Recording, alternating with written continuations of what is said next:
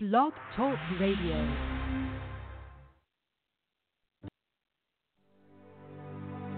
Happiness is a dimension of our own nature. Happiness, from a spiritual point of view, is not based on conditions or circumstances.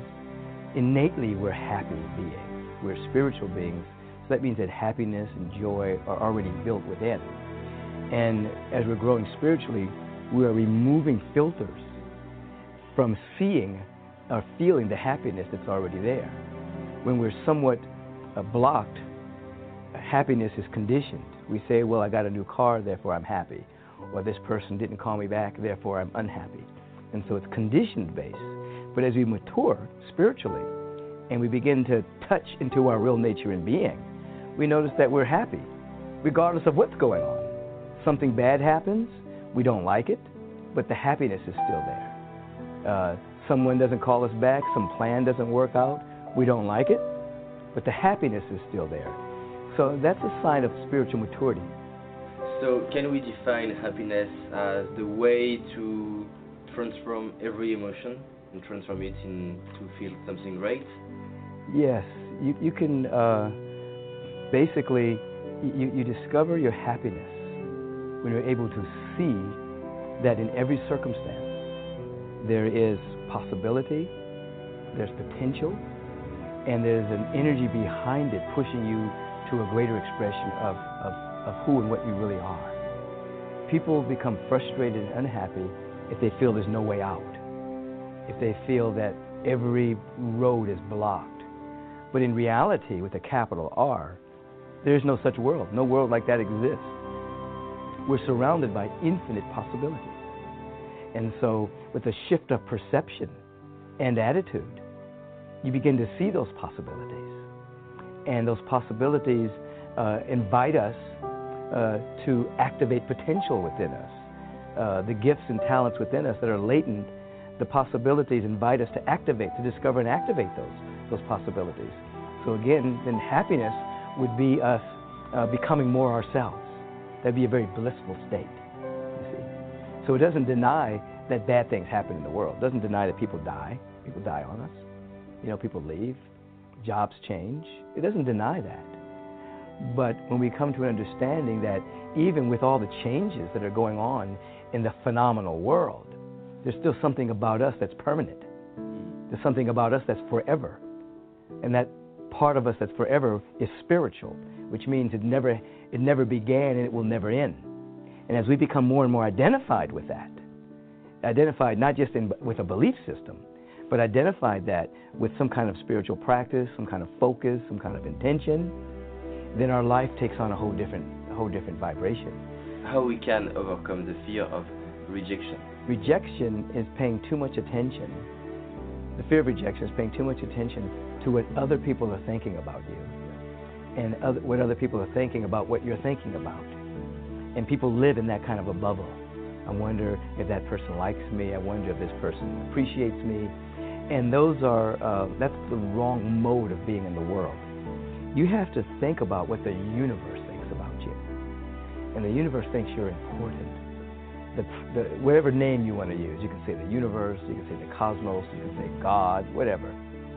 What does the universe think of you? And because you were created, you have meaning, you are important, you're worthy, you're worthwhile, because you weren't made accidentally. You weren't just accidentally made. Nature didn't just come together and accidentally make you. There was a perfect idea behind you with complete potential and possibility to be activated.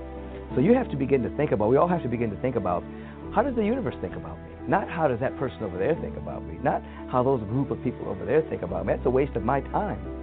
Then I start to people please.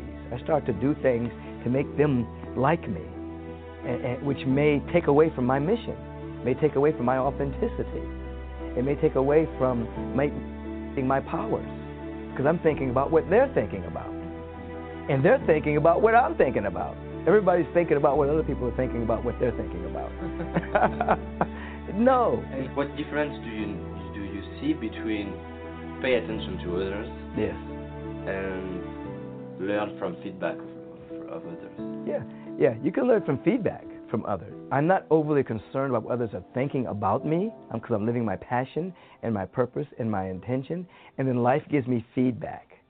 If I'm being stubborn in some area, then there'll be some feedback from either life itself or from people.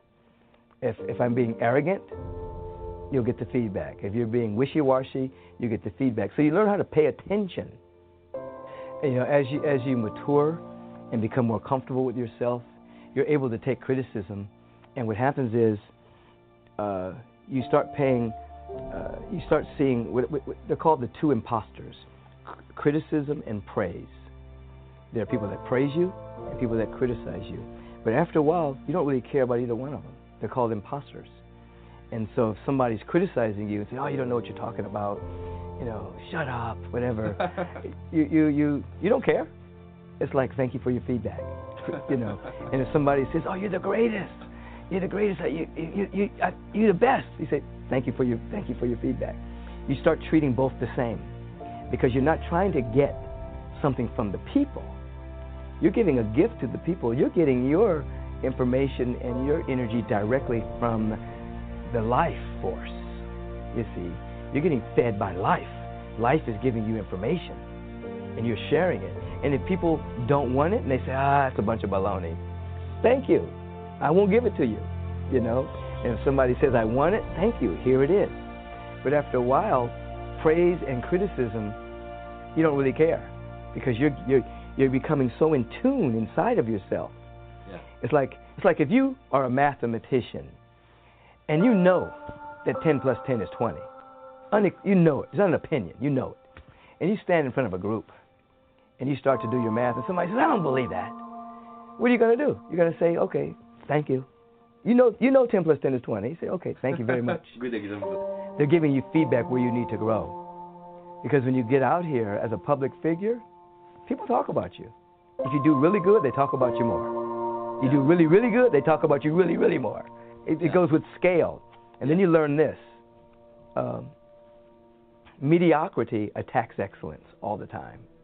And so if you're seeking to live an excellent life, those who have agreement with mediocrity, they attack you because you're making them uncomfortable. They want to stay small, so they attack people who are trying to do big things. Let's talk about the law of attraction. According to you, how we can use the law of attraction? Well, first start with the basics. The basic law is what you chronically think about is what you bring about in your experience. A thought is a unit of mental energy. Energy can never be created or destroyed. Energy just keeps changing itself into higher or lower expressions. So if you're constantly thinking negative, life is hard and then you die. There's not enough good jobs around. There's no crisis. Yeah, everything is working. Then your body temple gets that message. The cells of your body begin to hear that. It starts to produce toxic chemicals. Your immune system starts to become unhinged, starts to be impaired. Your thinking starts to go down because of the toxic chemicals, and you start to bring about what you're thinking about. You become sick, not as much energy, so therefore your opportunities are depleted, your energy is down, critical thinking goes down, and then you start to bring about that negativity that you're describing. But you change it around, and you begin to say, I'm surrounded by opportunities. Life is good. Everything is working together for my good. I'm surrounded by infinite opportunities. Prosperity is right here.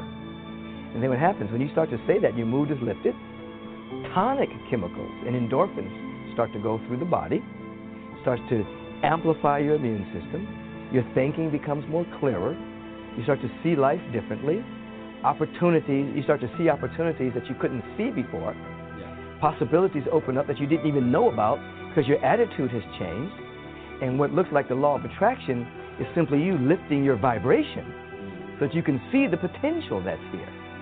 And then we call it the law of attraction, but what it really is, I call it the law of radiation, the law of emergence, because what you're doing is allowing that which is within you to come out and to radiate and to emerge and to express, and then in the physical form, good things happen, and it looks like you're attracting it, but what's really happening is you're radiating it, and what you're radiating is becoming visible.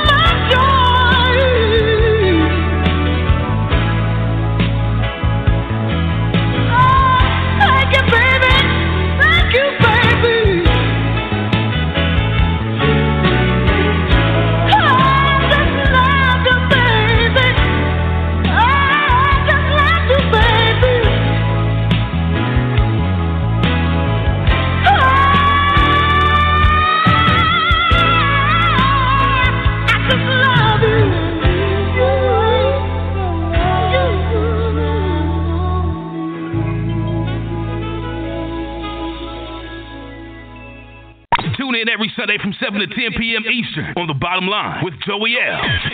on the New Evolution Radio Network. Law. Put on the mind of God is what you have to do. What does that mean? Go get something, but you already got it. El Fatah, open, is your work.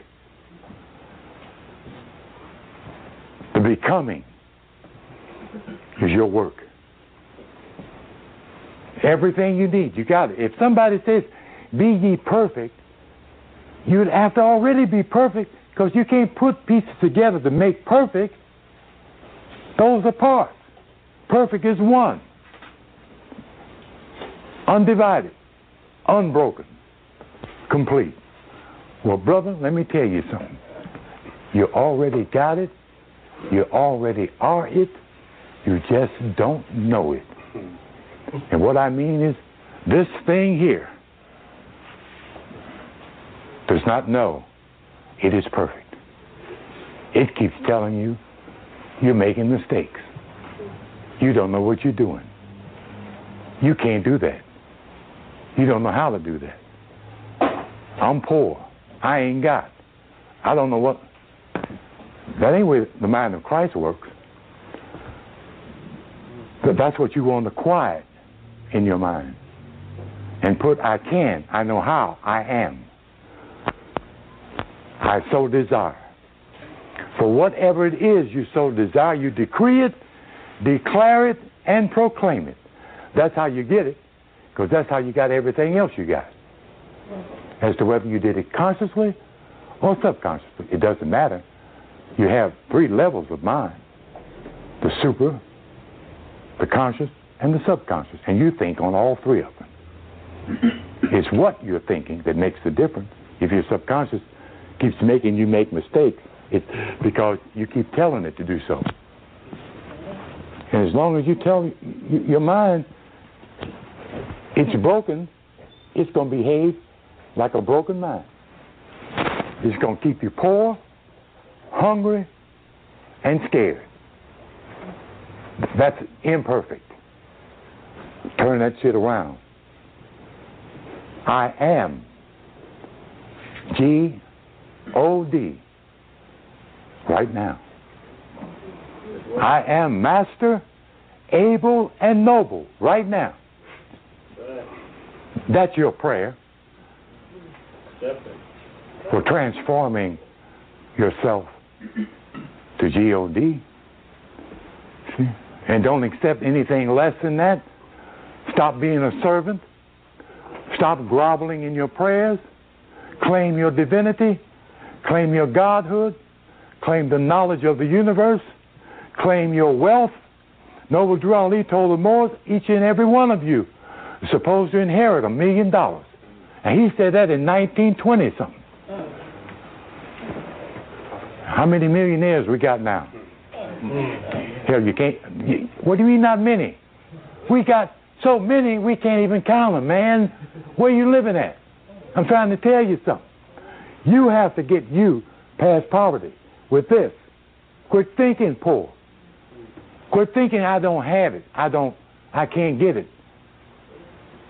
Don't look up and see somebody else hit the numbers for $20 million and they tell yourself, I can't, I ain't. What the hell are you talking about? Why can't you turn around and tell yourself just the opposite? I can win 20 million. That's what the sister did when she opened up the Bible. And the Spirit told her to read those verses in that chapter. And then when she got ready to close the book, the Spirit told her, don't close that book, write them numbers down. and carried them to the window. Wait a minute, I'm talking about right here in New York. A black woman who used to scrub floors for a living. $6 million that weekend. She ain't scrubbing nobody's damn floors no more. You know what I'm saying? You know? Quit reaching for the bottom. And the money's on top. Real money. And don't ask God for some money, because a penny is money, and He'll give you a penny if you ask for a penny. You know what I'm saying? Quit asking for cheap shit.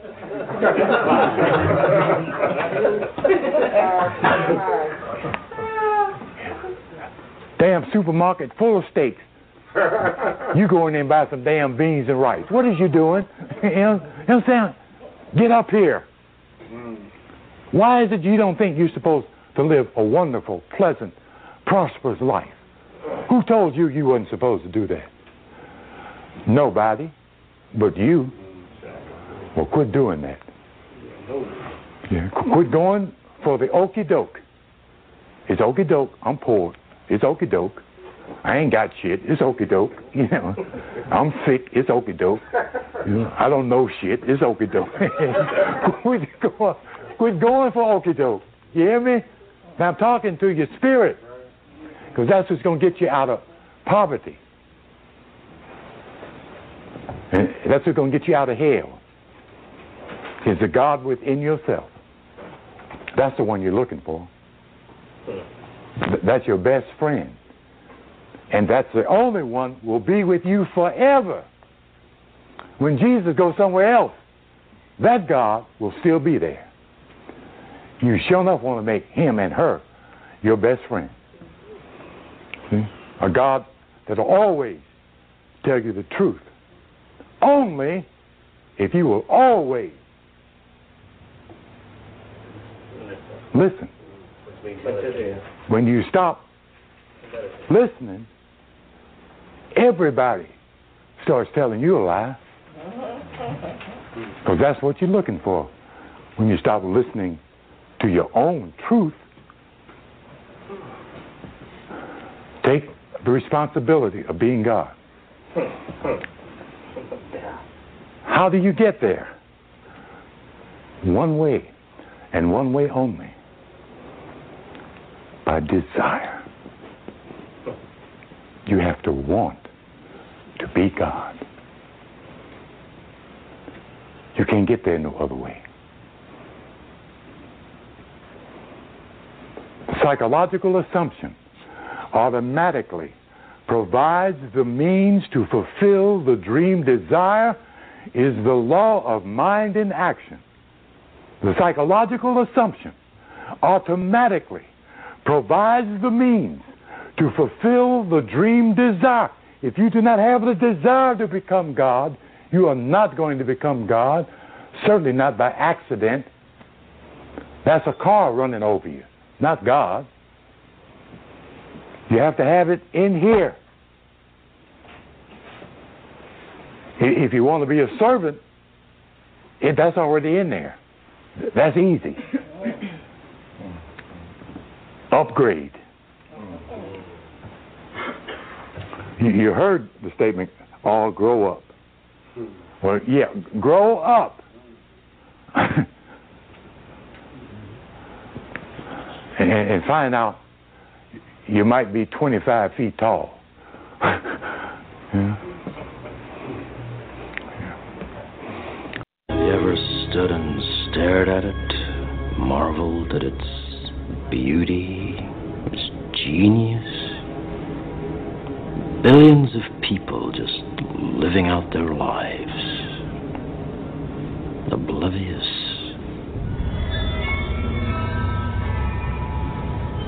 Did you know that the first Matrix was designed to be a perfect human world where none suffered, where everyone would be happy? It was a disaster. No one would accept the program. Entire crops were lost. Some believed that we lacked the programming language to describe your perfect world, but I believe that as a species, human beings define their reality through misery and suffering. So the perfect world was a dream that your primitive cerebrum kept trying to wake up from, which is why the Matrix was redesigned to this, the peak of your civilization. And I say your civilization because as soon as we started thinking for you, it really became our civilization, which is, of course, what this is all about. Evolution, Morpheus. Evolution. Like the dinosaur. Look out that window. You've had your time. The future is our world, Morpheus. The future is our time. I'd like to share a revelation that I've had during my time here. It came to me when I tried to classify your species. I realized that you're not actually mammals. Every mammal on this planet instinctively develops a natural equilibrium with the surrounding environment, but you humans do not. You move to an area and you multiply, and multiply until every natural resource is consumed. And the only way you can survive is to spread to another area.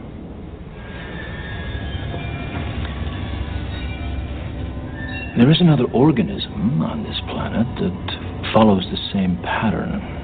Do you know what it is? A virus. Human beings are a disease, a cancer of this planet. You are a plague, and we are the cure. Can you hear me, Morpheus? I'm going to be honest with you.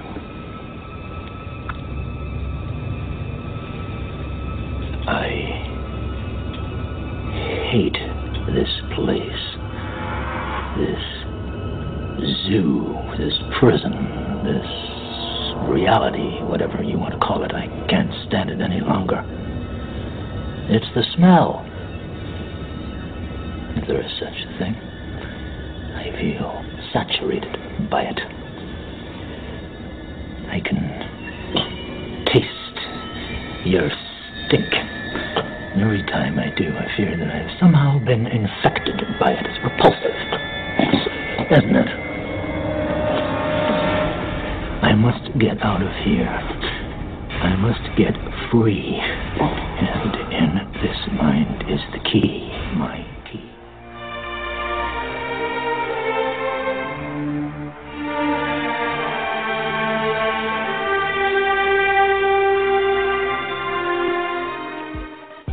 There are people that's awake, and there's people asleep. Now, most people on this planet are asleep. So, let's break it to the least common denominator. Let's say the black community. It used to, they say 5%. No, it's like point something now. That's right. You see, that's asleep. So you're going to be lonely because the simple fact that people are asleep. Now, how is this? You have a chakra system in your body, and these are 9 wheels of consciousness. 7 wheels of consciousness. There's like 160 chakras, but 7 major chakras, just like there's 7 African powers. Now, what has happened here to give you a scientific element of what's going on so you can clear this up so you don't have to go and be trying to holler at somebody and they laugh at you and they don't want to hear that shit. Because your family will beat you down, and niggas in the street will beat you down. You're going to try to give them a message. Now, have you around here crazy. Now, the chakra system, the lowest chakra is your sacral vertebrae. That's your root chakra. And that's where the majority of the people's consciousness is, on the root chakra. So the only thing that they can get down with is desires. What feels good, what tastes good, what smells good, what looks good, what sounds good. Yes. You see, the basic senses, you see, on that particular level, they are called the automatons, which means automation. Okay.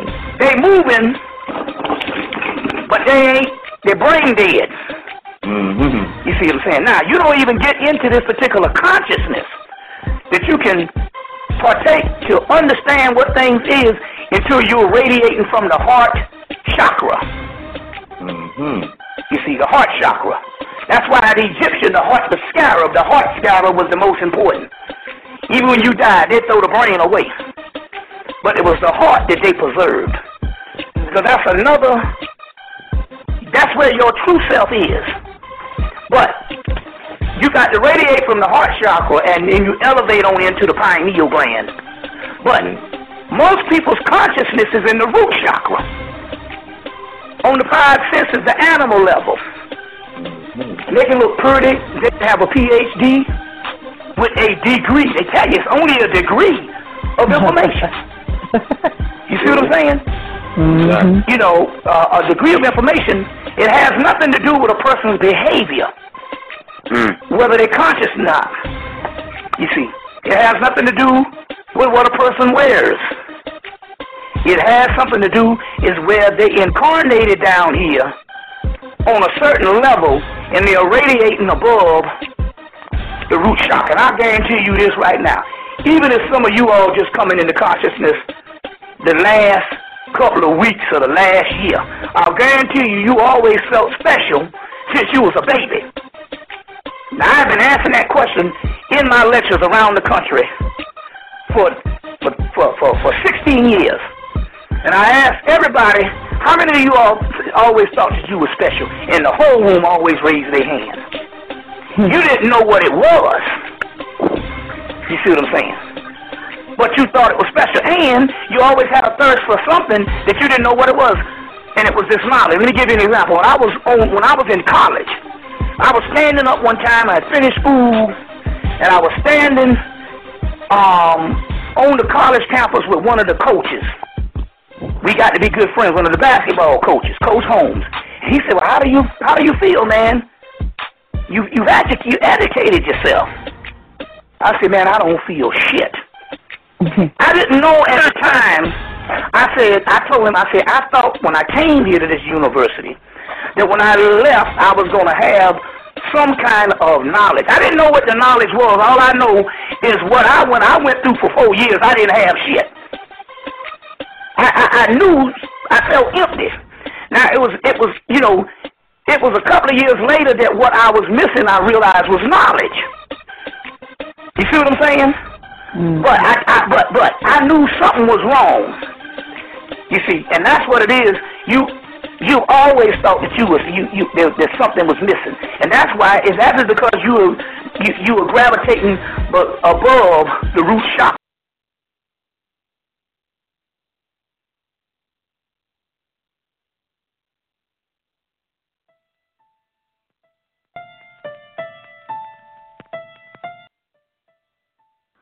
Yo, peace to the gods, what's happening? I'm your host, Toy Bounce L. Bay. You're sitting there right here on the bottom line on the New Evolution Radio Network. Welcome to the show. Call-in number is 347-989-0194. Tonight we're talking about money. Very good topic for us to go into. A lot going on. We're going towards the end of the quarter. A lot of talk about this thing called revaluation. And a lot of people don't have a good grasp on what money is. We're still operating with fiat. I liken it to the game of Monopoly. Because that's exactly what it is. It's Monopoly. It's Monopoly money that we use.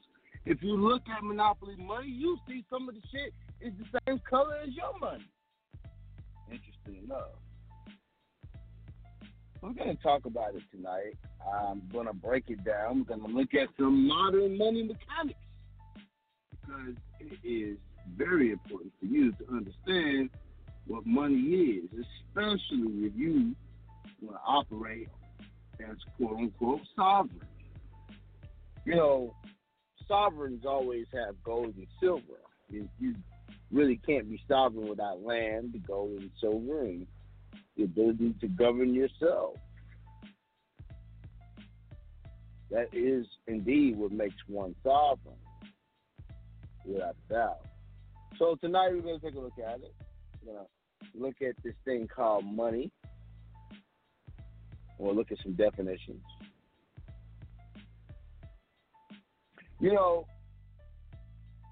Anytime you go and get a car note, a mortgage, a loan, some type of anything that you have to get where they securitize something and they give you money, it means that you are the creator of the money, right? You do the Houdini on the paper. The money is created out of thin air, right? And we like to call this fractional reserve banking. So we'll take a look at this tonight as we go into it. If you want to holler at me, get yourself in the call line. The call line number is 347-989-0194. Make sure you press the number 1, and I will answer your questions. All right, visit me at makemorecommerce.com. All right, for more remedies. All right, we're going to take a quick break. When we come back, we're going to dive right into this information. I'm going to play a clip I played about 2 weeks ago. And this will break down some information, kind of give us a preface into tonight, okay? So, stick with us. Don't go nowhere. We'll be right back right after these guys.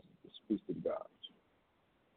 Because I welcome this opportunity to chat with everybody, and thank you for taking time out of your evening and giving the old man your ear. Here's really what has transpired. You know, if you look back when you bought a home, you went to the bank and you filled out some paperwork. And one of the pieces of paper that you signed was your mortgage. And it was notarized and it was recorded with the deeds, register of deeds, or clerk of county, clerk of court, whatever. Okay? And the other piece of paper that you filled out and signed was a promise, and let's say you borrowed $400,000. Well, you signed a piece of paper where you promised to pay that man across the table or his representative $400,000 over a period of 30 years or 20 years or whatever the term was. But you signed that piece of paper and it was not notarized. But it was like signing a blank check. But it was a promise to pay which made it a negotiable instrument. Now, when you signed that paper, you thought that the bank was going to give you $400,000. That's what you thought. Well, when you signed that piece of paper, what did they give you? They didn't give you anything yet. You just signed the document, and that piece of paper became an asset for that bank. It was now an asset that they owned. You no longer owned it. Yours was a promise to pay. So that asset was now $400,000 of theirs, and here's what they did with it. They didn't give you any money yet, but they took that asset and they created a bond, just like you would bail your nephew out of jail. They created a bond, and that bond they took it to the Federal Reserve, and the Federal Reserve gave them approximately 10 times the amount of your promise to pay. Now, let's say your promise to pay was $400,000. The Federal Reserve gave them a credit of about $4 million. Now, how much money have they put up? They have put up absolutely zero. They leveraged, and the technical word for it is monetized, but they leveraged your promise to pay to create $4 million. And they still had your promise to pay. They kept it. They just created a bond. They then took your promise to pay to another party, and we'll call that party a wholesaler, and that wholesaler took it to what we call an aggregator or trustee, and it was then sold to a trust. And 95% of the trusts are in New York. So it was sold on Wall Street. Well, where did the money come from for this note? Where did it come from? Well, the trust filed, before you even applied for that note, the trust filed what we call an 8K filing with the Securities and Exchange Commission, and we'll call it the Rosado Trust. And they told the Securities and Exchange Commission that they were going to sell investment certificates, and they were what we call mortgage-backed securities, or they were called CDOs, collateralized debt obligations, whatever fancy term they called it, that note was the security for these folks to induce certificate holders or investors. Let's just say the folks that are listening to this phone call, let's say they represent the school teachers in their area. So the school teachers' pension plan invested $10 million each into this trust that was backed by your promise to pay. So they were given, let's say 6% return on their investment. But you were paying maybe 7%. So the trust was earning money, okay? Now, those certificates, okay, that were purchased by the investors, okay, that money went back to the bank that you signed that promise to pay with, and that's where the funds came from for you to buy your house. Wow. Wow. Listen to this for a minute. That piece of paper that was never notarized traveled all around the world, gathering a lot of money. It created $4 million for the bank in credit on your signature. It also induced a lot of school teachers' pension plans or firefighters' pension plans to invest into that trust. They got an investment certificate, and the funds came backwards to the bank, and the bank then, through the title company, they provided the $400,000 to purchase the house. Good deal. Very good deal. For who? For the bank. They got $4 million in credit and didn't put up a nickel. Now, the trustee for this trust, he is provided what we call a pooling and services agreement. That's his management book. That's his rules. That's what he has to follow to comply with the SEC rules. So in that pooling and services agreement, there's a clause in there that says if you fail to pay your mortgage, they entered into an insurance contract so that if that mortgage wasn't paid, the insurance company would pay it. But the money wouldn't go to you. It would go to the trust. So then we call that a credit default swap, and the insurance company is, listen to this, AIG. Now, when you got in trouble, and, you know, you lost your job or your overtime, or for whatever reason, you tried to contact the bank and you got the runaround. You ended up talking to this person, that person, submit these papers, oh, we lost them, submit them again, and all that crap that goes with it. But you were told we can't help you until you're 90 days late. Everybody's heard that. Well, guess what happened on day 91? On day 91, the insurance policy that the trustee entered into with AIG triggered a payoff, and the trust received the full amount of the note, regardless of how much you've paid on your mortgage. They got the full amount of the note. So if the note was insured for $400,000, the trust got $400,000. But here's a mystery here, and I'll explain it as easy as I can. The Federal Reserve allowed the trust to leverage that $400,000 note 30 times. So they created 30 different levels. Now your $400,000 note is purchased by other lenders and along we go. So let's go back to the default. The AIG paid off the note when it was 91 days late. So at this point, who has lost any money? Nobody except AIG or insurers like that. Smith, Solomon, Barney Brothers, and all that stuff. Now, someone attempts to foreclose.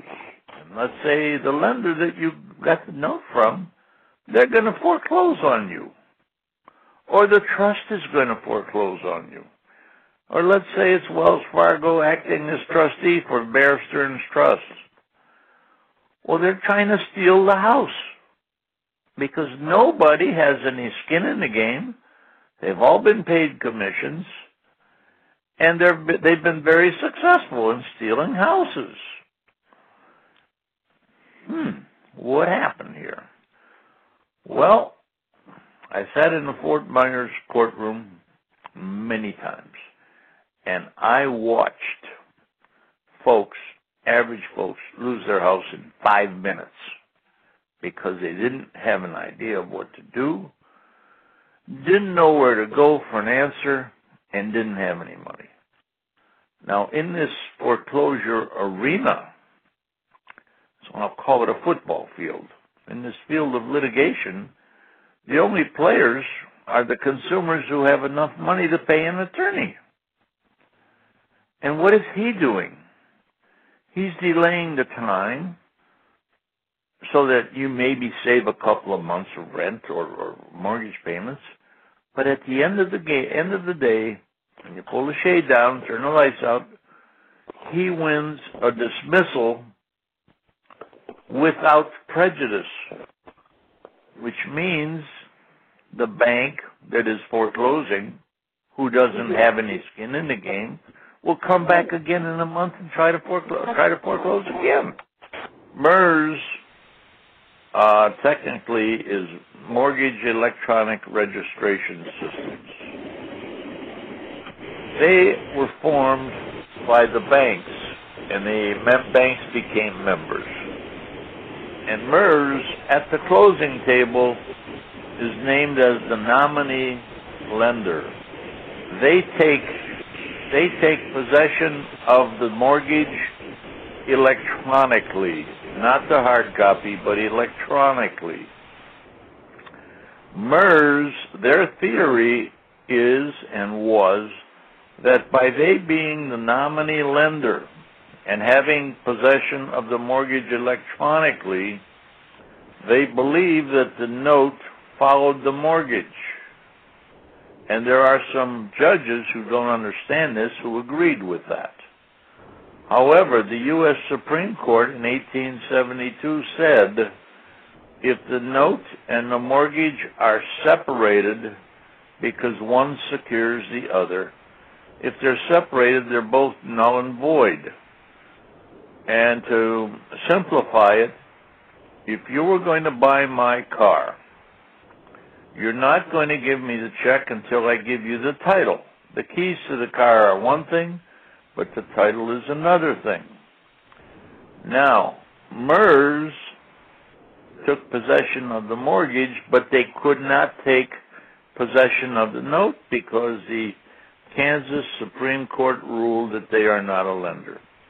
With that being said, your loan was bifurcated. That's a legal word. Bifurcated right at the closing, but you didn't know that. Now, that means your chain of title was broken.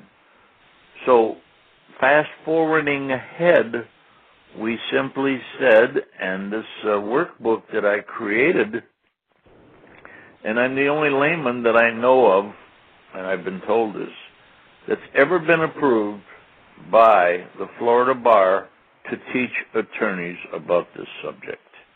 I've subsequently been approved by the Georgia Bar, the Wisconsin Bar, the Nevada Bar, and other states to follow. So that's quite an accomplishment for a little white-haired old man to be able to be certified to teach attorneys. What you need securitization audit, which follows the paper trail from the time you closed until it enters into the trust, and a Bloomberg financial report that pulls out all of the financial information about the trust. When you have that information and it's accompanied with an affidavit sworn under the penalty of perjury, you now have evidence, you now have admissible evidence to the court that the note was paid off when the insurance or credit default swap was triggered. Well, if the note was paid off, who is damaged? Who is damaged? Nobody. The only logical people with a claim to that house, only logical people, would be the insurance company that paid out the claim. But now, here's the end of my story tonight, and then I'll open it up for questions. If you have your vehicle insured by, let's say, Geico, and you total it, Geico will write you a check for the value of the vehicle, but who owns the salvage rights? Now, think about that for a minute. Write your question down. Think about it. The salvage rights are owned by Geico. They then part it out or salvage, sell it, whatever, so they can minimize their losses. Well, in the foreclosure arena, the insurance company is Geico, and if they paid off the certificate holders, then they would have a claim to the house. Logical. Except they insured unsecured notes. Remember, at the closing table, MERS became the nominee lender.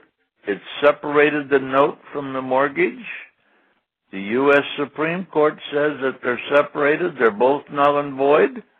Well, Geico insured unsecured notes because the notes that were not accompanied by the mortgage or vice versa. Therefore, they had no claim on the wreck or the house. Whew.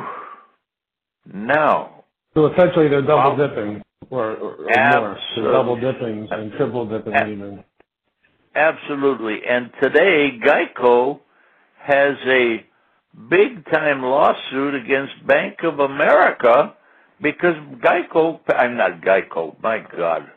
When you get my age, you can invent words.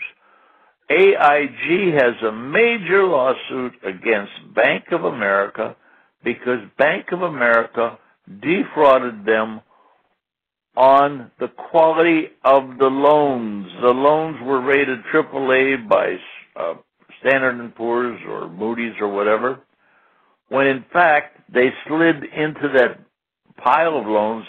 They slid in some toxic loans, some marginal loans, and Geico ended up paying based on misrepresentation. Wow, what a hornet's nest. Here's what you do, and I did this with Regions Bank. I walked into the bank, and I said to the girl, I want to talk to the president. The bank has dirty diapers, and they really smell. Well, he's in conference. I said, it's no problem. I'll just drop the diapers right here. In less than 30 seconds, he comes out of his office, and he said, I overheard the conversation. What's the problem? I said, you got dirty diapers. There's fraud in these loans. Now, what do you want to do? Do you want to litigate or you want to negotiate? And so he called his legal department, and I said, here's the proof. You people have already been paid. What do you want to do? And it stopped all the activity in court because you had proof. And that's the value of the securitization audit and the Bloomberg financial report. So if I were a real estate investor, I would not rely on any modification because you're dealing with someone who doesn't own the note.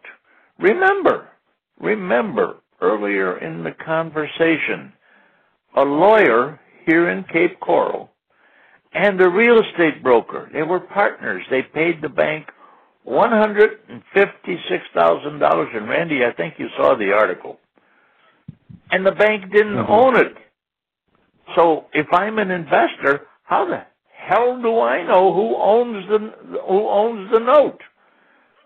So the only way I can find out who owns the note so I can sit across the table and cut a deal is to flush them out of the woodwork.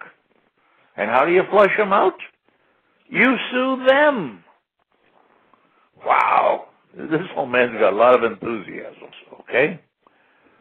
The ability to walk into the bank and say to the president of the bank, you have dirty diapers. Do you want to litigate or do you want to negotiate? And they always would rather negotiate. And then it's a question of how much money they will take based on today's value. So if a home had a mortgage of $400,000 and it's worth $200,000 today, banks are negotiating today's value. Now, can the individual homeowner negotiate? No. No. Because then the bank says, well, why don't you pay me in the first place?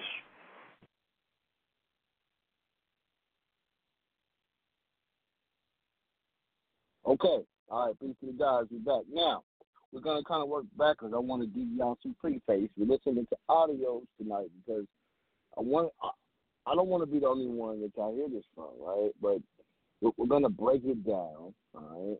And we're talking about money tonight. So you just heard it about mortgages, right? Securitization. You got to understand, everything that we deal with is done with securitization. That is the birth certificate, the social security number, your signature on a bank loan, or your signature for application on a job. Everything is securitized. So let's look at some definitions before we go into this next audio. And I want to pull up the definitions just a second. Okay, we're going to look at the definition of lawful money. Now, lawful money, because what is lawful money? According to Investopedia, lawful money is any form of currency issued by the United States Treasury and not the Federal Reserve System. It includes gold and silver coins, Treasury notes, Treasury bonds. Okay, lawful money stands in contrast to fiat money, okay, which the government assigns value, although it has no intrinsic value of its own and is not backed by any reserves. Okay, fiat money includes legal tenders such as paper money, checks, drafts, and banknotes. Okay, so when you go in there and you sign a mortgage, you sign car notes, you're signing a promissory note. Right? You're creating fiat money. Now, lawful money is real money. So, oddly enough, the dollar bill that we carry around in our wallets are not considered lawful money.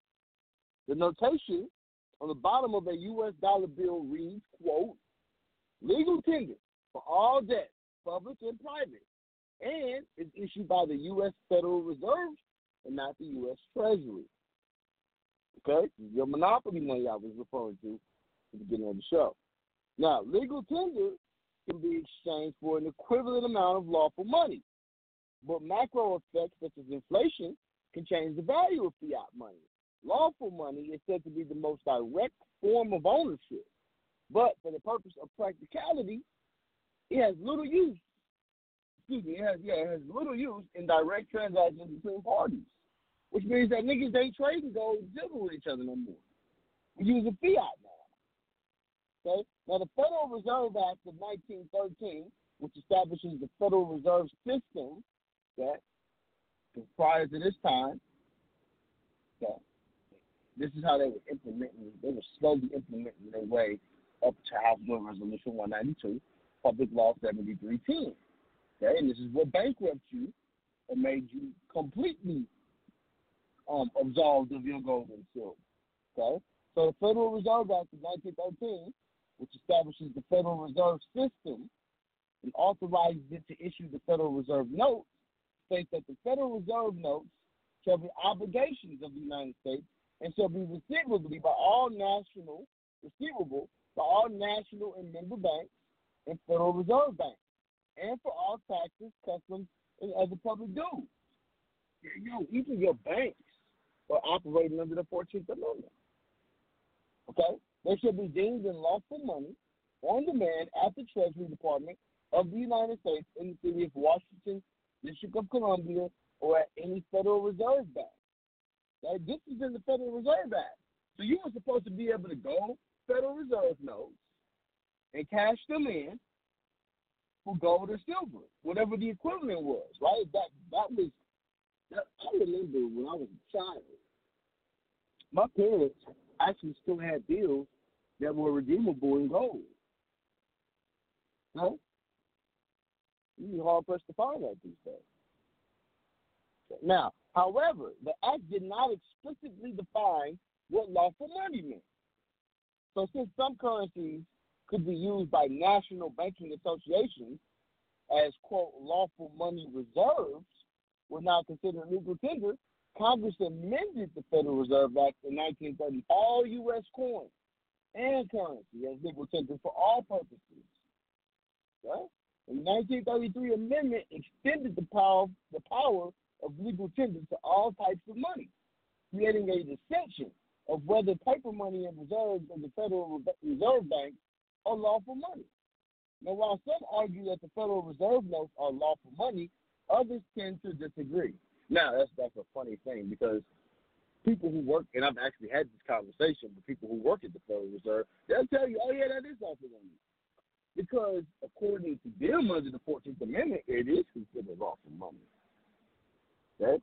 The U.S. Constitution states, quote, no state shall make anything but gold and silver coin, a tender and payment of debt, end quote. And some believe that this is the definition of lawful money, and thus any payment medium other than gold or silver is not considered lawful money. In fact, primary meaning of lawful money is legal tender, but a broad interpretation is frequently applied in certain contexts. This is the reason why I had this conversation the other day. Right? Me and Shirley had this conversation. And she had attempted to what was she doing? She was trying to find she was going through her actual contract for her car. Right? So she was trying to figure out whether or not the contract specifically stated if you were supposed to use some type of money to pay the note, right? So they say, oh, yeah, well, there's nothing specific in here, but we don't take Federal Reserve notes. So she says, well, if you don't take Federal Reserve notes, what have you been taking the whole time? Right? So, they say they don't take Fiat, but yet they can't tell you how to pay. Look at every contract you've ever signed. Right? An agreement to pay something back. You've never signed an agreement specifically to pay something back with Federal Reserve notes. No. So at the end of the day, your money is whatever you created to be. Fractional reserve banking. Okay? So now let's look at fiat money. Fiat money is currency that a government has declared to be legal tender. Let me read that again. Fiat money is a currency that a government has declared to be legal tender. So your government can all of a sudden decide tomorrow that they want to trade marbles. And if people put their faith in the marble, that will be the currency. Right? So fiat money is not backed by any physical commodity. So what's a commodity? A commodity is a basic good, right? It's used in commerce that is interchangeable with other commodities. Oil, diamonds, gold, silver, shit like that, right? Commodities are most often used as input in the production of other goods or services. The quality of a given commodity may differ slightly, but it is essential uniform across producers. Right? This is your import-export. Right? So now, when they are traded in an exchange, commodities must also be specified with minimum standards. Right? They call this a basis grade. Okay? So a basis grade is a minimum accepted standard that's deliverable, right, amongst the whole asset class, if you will, right? And now, which is interesting because if we're talking about gold and silver, right, that would essentially be a commodity, right, that money could be backed by. But fiat money is not backed by the physical. It ain't backed by shit. Matter of fact, it's backed by the fact that you and I agree to use it to do commerce with, right? Straight up. That's the only reason why we aren't even using these damn dollar bills. Oh, besides the fact that it's awful hard to carry around, you know, more than a few ounces of gold at a time. Right? I mean, I keep an ounce of silver in my pocket. I don't need to ask for that. That's the truth solving for you. Imagine that's all that you got is silver, and ounces of it in your pocket. It'll take you quite a while to get through all that silver. Okay? So fiat money is not backed by any physical commodity. So the value of fiat money is derived from the relationship between supply and demand, rather than the value of the material from which the money is actually made. You know, I told this story before. In the Roman Empire, right? And this is at the height of the Roman Empire, right? Actually, I'm sorry, this is at the fall of the Roman Empire. It's kind of in the middle because they had different stages. But in the middle of their fall, what they did was they minted coins. They would take all of the silver, right? All of the silver, they take it, started taking other alkaloids and metals and shit and combining it with the silver, and they were stretching the silver to make more silver. You know, same way niggas do with, like, when they're in the street, right? They get a little brick, and they want to stretch it. Same shit. So these niggas were stretching the money supply by literally making more silver, right? And they were causing inflation in the economy because they were over-creating the money supply.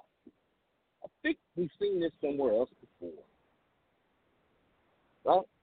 When you have the ability to create so much fake money, eventually the economy goes bust.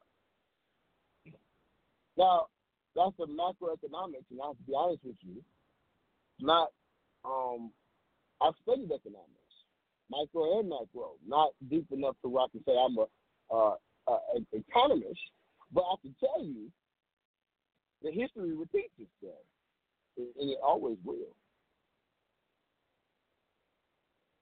So if history repeats itself, right, and we've seen this before where if inflation comes in because too much fiat money has been created, what do you think will happen in the United States? Why do you think people are pulling out? Matter of fact, China sold recently $300 billion of their United States reserves, of their treasury reserves. This is recently, in the last month and a half.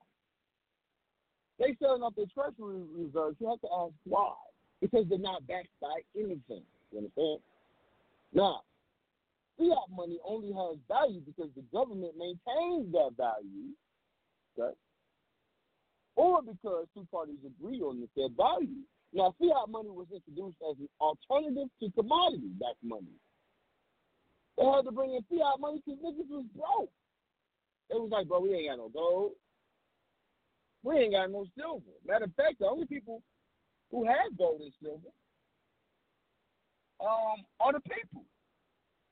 So yet they start creating birth certificates and security pies and shit because we are the only ones who can create the money now. They fucked it up. Okay? Now, because fiat money is not linked to any physical reserve, it becomes worthless due to hyperinflation. Okay? Now, for those who don't know, hyperinflation is extremely fast, out of control inflation. Hyperinflation occurs when the prices go wild, if the concept of inflation is meaningless. Although hyperinflation is considered to be rare, it occurred as many as 55 times in the 20th century in countries such as China, Germany, Russia, and Argentina.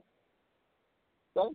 So fiat money causes hyperinflation. We've seen this in our whole economy with inflation. We can talk about inflation rates. You know, the Fed doesn't want to Fed's going to lower the rates, or Fed's going to bump the rates up. Okay? Now, if people lose faith in a nation's paper currency like the U.S. dollar bill, the money will no longer hold value. So this differs from gold, which historically has been used in jewelry and decoration and has many modern economic uses, including its use in the manufacture of electronic devices, computers, and aerospace vehicles. Okay? Now, historically, the word fiat comes from the Latin word "let it be done," right? But historically, most currencies were based on physical commodities such as gold and silver. But fiat is solely based on the faith and the credit of an economy. Now, most paper currencies are fiat currencies, and they have no intrinsic value. They are used solely as a means of payment. This is why they tried to kill off Gaddafi. Okay? Muammar Gaddafi was trying to reback his currency in his country by gold. Okay? Now, historically, governments would mint coins out of physical commodities, such as gold or silver, and will print paper money that could be redeemed for a set amount of the physical commodity. And this is where they have this shit in their reserves. These fucking crooks here have taken all of the gold and silver, giving you fiat money, and have made it completely,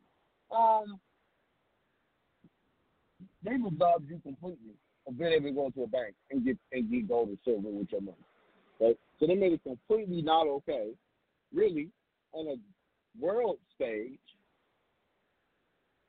to continue using this shit. The world don't want to continue using fake money. Not everybody in the world is fake, my nigga. There's some real people out here, and it's some real people with real agendas. You grab this whole water.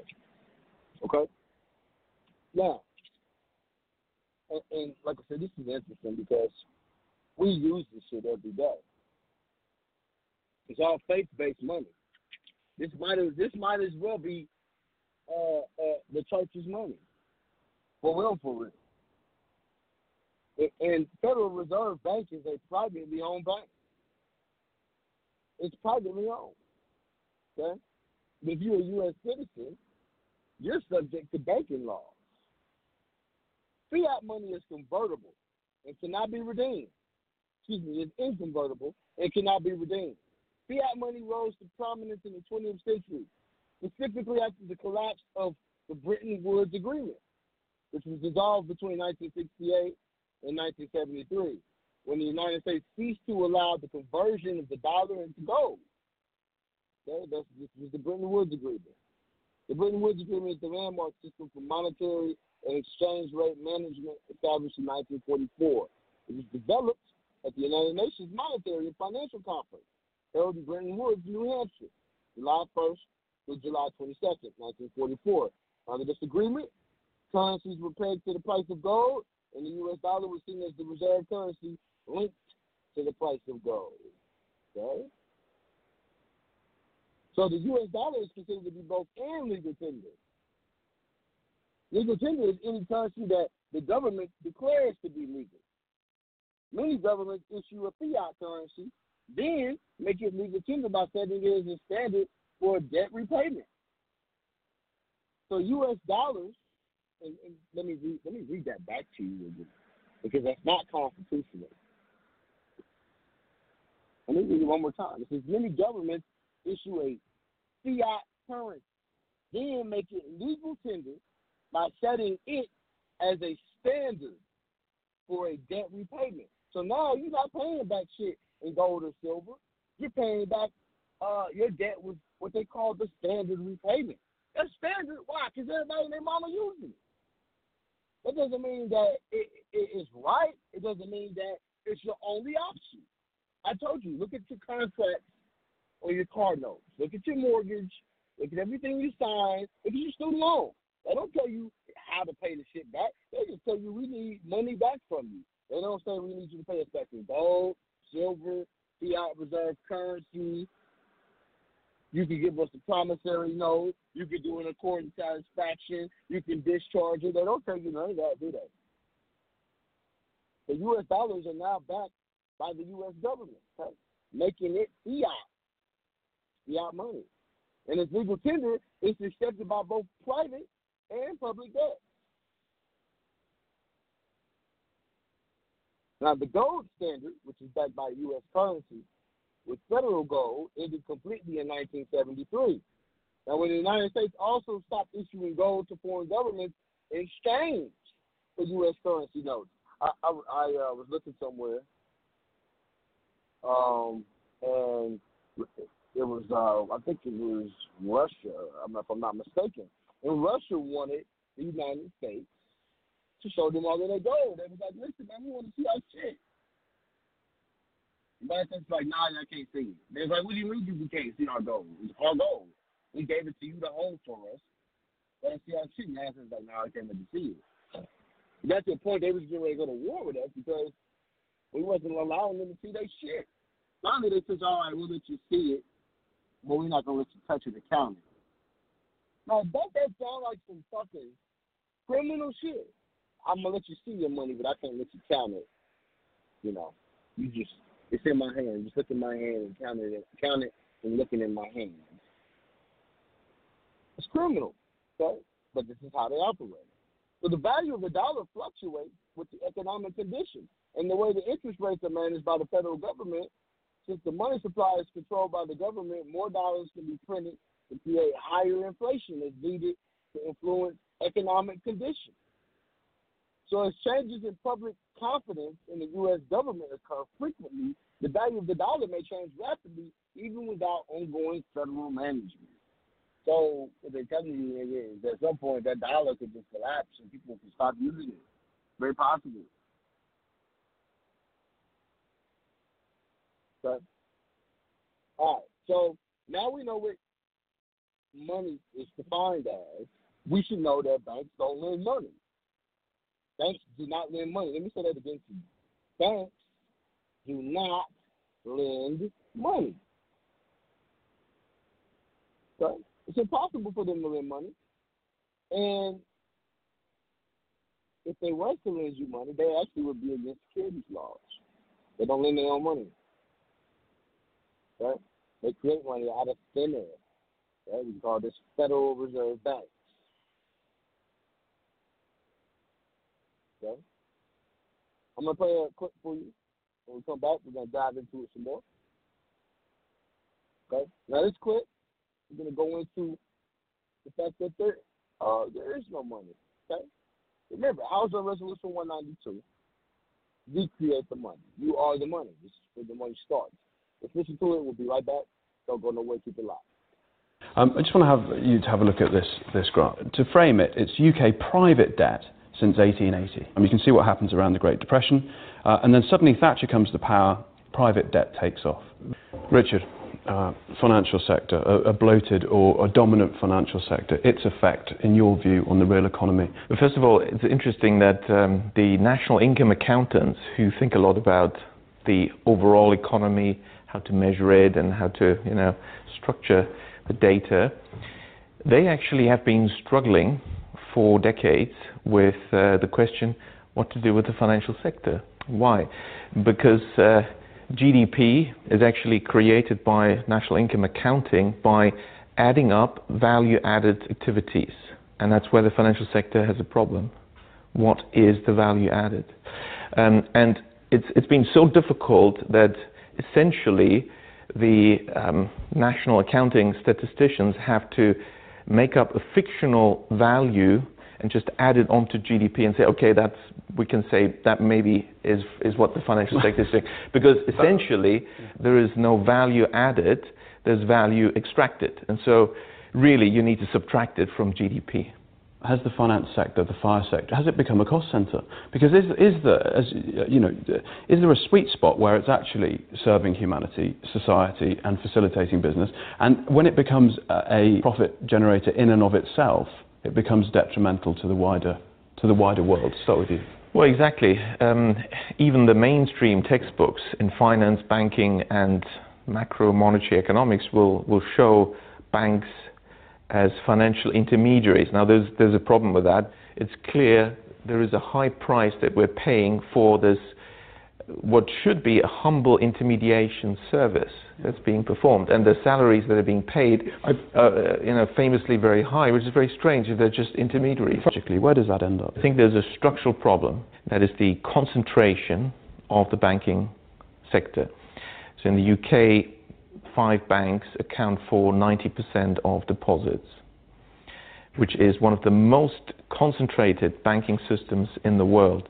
In Germany, those high street banks account for 12% of deposits, and 70% of deposits are accounted for by 1,500 local not-for-profit community banks. There's a general tendency when an organization gets large and larger and larger and gets very big, essentially decisions are made without accountability, and the temptations of power strike. Lord Acton famously put it this way, power corrupts and absolute power corrupts absolutely. So when you have very large banks, and only 5 of them dominating the economy, and through the political mechanism and the already financial sector centered political system and political infrastructure, the City of London having a person in Parliament that is not elected, the remembrance, and all these rights of the square mile as a sovereign state, all these things. And the Queen needs permission to go there, right? Exactly. And so what you will get is large banks only wanting to deal with large customers in order to do large deals. And that's also where you get the large bonuses. Well, we've done a study on the US, which has the biggest banking sector in the world, over 15,000 banks of all sizes and shapes. The very large banks deal with the very large customers, give very large loans. The medium-sized banks give medium-sized loans. Who is lending to small firms? It is only the small banks. Now, the UK doesn't have those.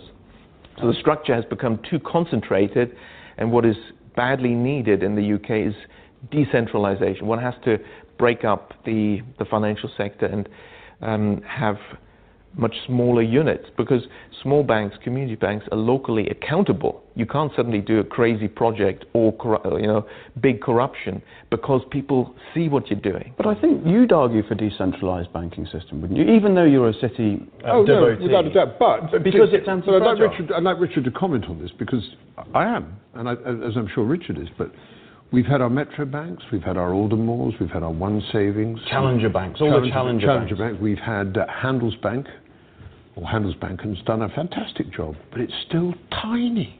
Exactly. Now, they will stay tiny, the ones that are UK challenger banks and that are profit-oriented. And you know why? Because the moment they get a bit bigger, they will be bought up and they will disappear. This is exactly what happened over the last 100 years. Richard, when you think about inequality in the UK, and it's a hot topic, and you think about, as you'd like the banking sector to be decentralized, flatter structure, more resilient, how do you begin to talk to the public or the political class about achieving those goals? Essentially, if we want to produce something, we need funding, so there's a role for banks in almost everything that's happening in the economy. But what exactly is that role? I'd like to reflect on that. Banks are being thought of as intermediaries, but this is not really what's happening. Banks, what are they then? They're creators of the money supply. So you're firmly of the view that banks create money out of thin air? Yes, well, I produced the first empirical studies to prove that in the 5,000-year history of banking. Banks are thought of as deposit-taking institutions that lend money. The legal reality is banks don't take deposits and banks don't lend money. So what is a deposit? A deposit is not actually a deposit. It's not a bailment. It's not held in custody. At law, the word deposit is meaningless. The law courts and various judgments have made it very clear, if you give your money to a bank, even though it's called a deposit, this money is simply a loan to the bank. That's true. Yeah. So there is no such thing as a deposit. So you think it's probably loans adequately named then? So banks borrow from the public. Okay, so that much we've established. What about lending? Surely they're lending money. No, they don't. Banks don't lend money. Banks, again, at law, it's very clear, they're in the business of purchasing securities. That's it. So you say, okay, don't confuse me with all that legalese. No. I want a loan. I want a loan. Yep. Fine. Here's the loan contract. Here's the offer letter, and you sign. At law, it's very clear. You have issued a security, namely a promissory note, and the bank is going to purchase that. That's what's happening at law. Put it in layman's terms. What does that mean? It means that what the bank is doing is very different from what it presents to the public that it's doing. How does this fit together? So you say, fine, the bank purchases my promissory note, but how do I get my money? I want, it's a loan. I want my money. $200,000, right? I don't care about the details. I want the money. The bank will say, well, you'll find it in your account with us. That would be technically correct. If they say, we'll transfer it to your account, that's wrong, because no money is transferred at all. It's already in from the bank. Anywhere inside the bank or outside the bank. Why? Because what we call a deposit is simply the bank's record of its debt to the public. Now, it also owes you money, and its record of the money it owes you is what you think you're getting as money, and that's all it is. And that is how the banks create the money supply. The money supply consists to 97% of bank deposits, and these are created out of nothing by banks when they lend, because they invent fictitious customer deposits. Why? They simply restate, slightly incorrectly in accounting terms, what is an accounts payable liability arising from the loan contract having purchased your promissory note as a customer deposit, but nobody has deposited any money. I wonder how the FCA deals with this, because in the financial sector you're supposed to not mislead your customers. Anyway, I don't think the answer to that. So the banks create the money supply by inventing these claims on themselves, the fictitious deposits. That can be actually positive for the economy as long as this money creation is in line with the creation of new goods and services, implementation of new technologies, and therefore adding value. And adding value in the economy is funded by this money creation. If that happens, and we're talking about business investment, productive loans, productive bank credit, you will have no inflation. These loans can also be serviced and repaid, and you have a stable economy without problems and with low inequality. And so countries that achieve this, that the banks lend mainly for productive purposes, whether it's Germany in much of its 200-year history, or in the last century, the East Asian economies where bank credit was largely for productive purposes, then you find. But there's two more cases. I quickly need to point them out because that's the contrast. But just clarify that inequality is significantly lower? Lower, yes. Inflation is low? Yes. And the real economy thrives. Is booming, yes. That's when bank credit creation is focused on productive lending for productive purposes. As opposed to speculation and asset price. As opposed to, there's two other types. If banks create credit for consumption, it's obvious what's going to happen. You suddenly have more money created and more demand for goods, but the same amount of goods and services. So you're creating consumer price inflation. That's well understood, and central banks are watching that a little bit. And what's less well understood is, and what's the biggest in the UK,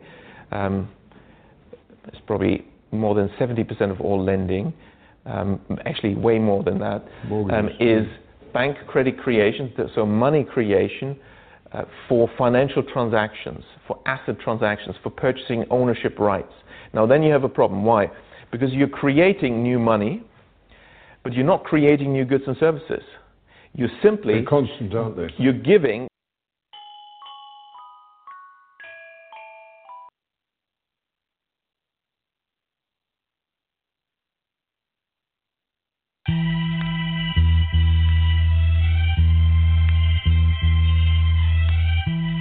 You know what free is, nigga? What's free? Free is when nobody else can tell us what to be. Free is when the TV ain't controlling what we see. Told my niggas I need you. Through all the fame, you know I stay true. Pray my niggas stay free. Made a few mistakes, but this ain't where I wanna be. Before I'm judged by 12, put a 12 on my feet. Told my niggas I need you. Stay up, I know these times ain't true. Real life, what's Since free? the lad I was cunning, just got a pad out in London. I keep stacking my money, I need a ladder by summer. AK shots, niggas ducking straight shots. Been a top dog, that's before the K-Dots. Cracking in 06, immaculate showmanship. Talking like you Mitch, disastrous on the strip. Holding on your bitch, could've never sold you a brick. With them people, you never been on the list. Mona Lisa to me ain't nothing but a bitch. Hanging pictures like niggas swinging from his dick. We so different, you thought these didn't exist. The megalodon never seen on his wrist. I'm from the south where they never make it this rich. God is the greatest, but Satan been on his shit. Walking the pavement, I pray I'm illuminated. Over a decade and never nobody's favorite. Pot and kilo go hand in hand like we gamble and huff. My amigo, 1,000,000 grams when we count them enough. You was dead broke, I let you hold it back. You paid for it, but I fuck around and stole the track. Screaming gang, gang, now you wanna rap. Racketeering charges caught him on the tap. Looking for a bond, lawyers wanna tax. Purple hair got them faggots on your back. What's free? Free is when nobody else can tell us what to be. Free is when the TV ain't controlling what we see. Told my niggas I need you. Through all the fame, you know I stay true. Pray my niggas stay free. Made a few mistakes, but this ain't where I wanna be. Before I'm judged by 12, put a 12 on my feet. Told my niggas I need you. Stay up, I know these times ain't true. Real life, what's free? Fed investigations, heard they plotting like I trapped. 20 million cash, they know I got that off a rap. Maybe it's the Michael Rubens or the Robert Krafts, or the billionaire from Marcy in the way they got my back.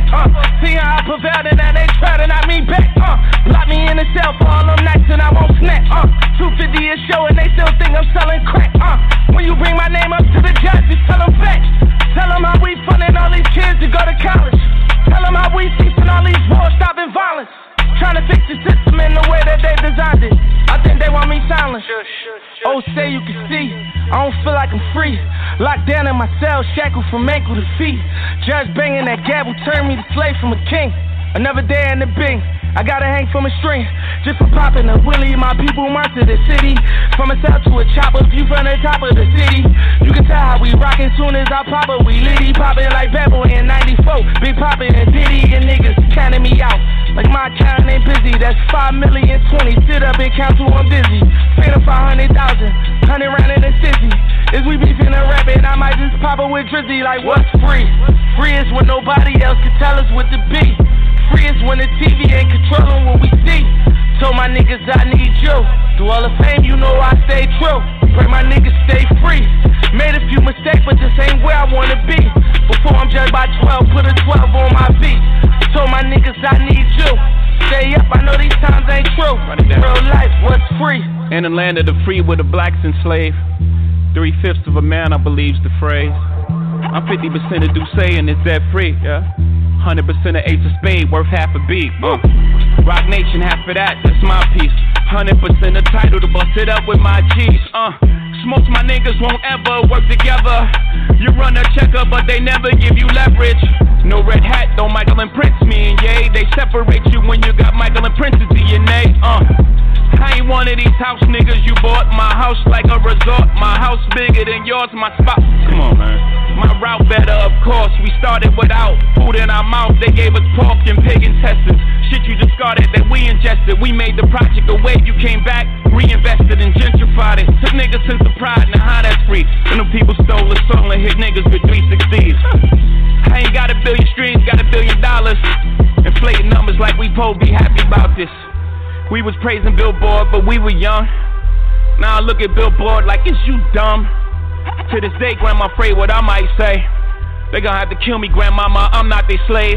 Check out the bazaar, rapping style used by me. The HOV, look at my hair free, carefree. Niggas ain't near free, enjoy your change. What's your employer name with the hairpiece? I survived the hood, can't no shot-con rob me. My account's so good, I'm practically living tax-free. Factory, that's me. Sold drugs, got away, scot-free. That's a CCE, copy.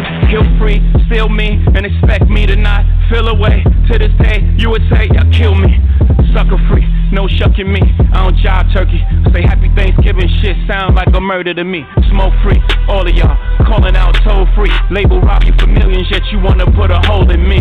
Sugar free, season but I'm salt free. You lay a hand on hold my shooter, shoot for free. I promise World War III. send an order through a hands-free. Kill you in 24 hours or shorter, you can't ignore the hand speed. On guard, it's off the head, this improv, but it's no comedy. Sign I fail? Hell nah. Ha ha ha ha ha.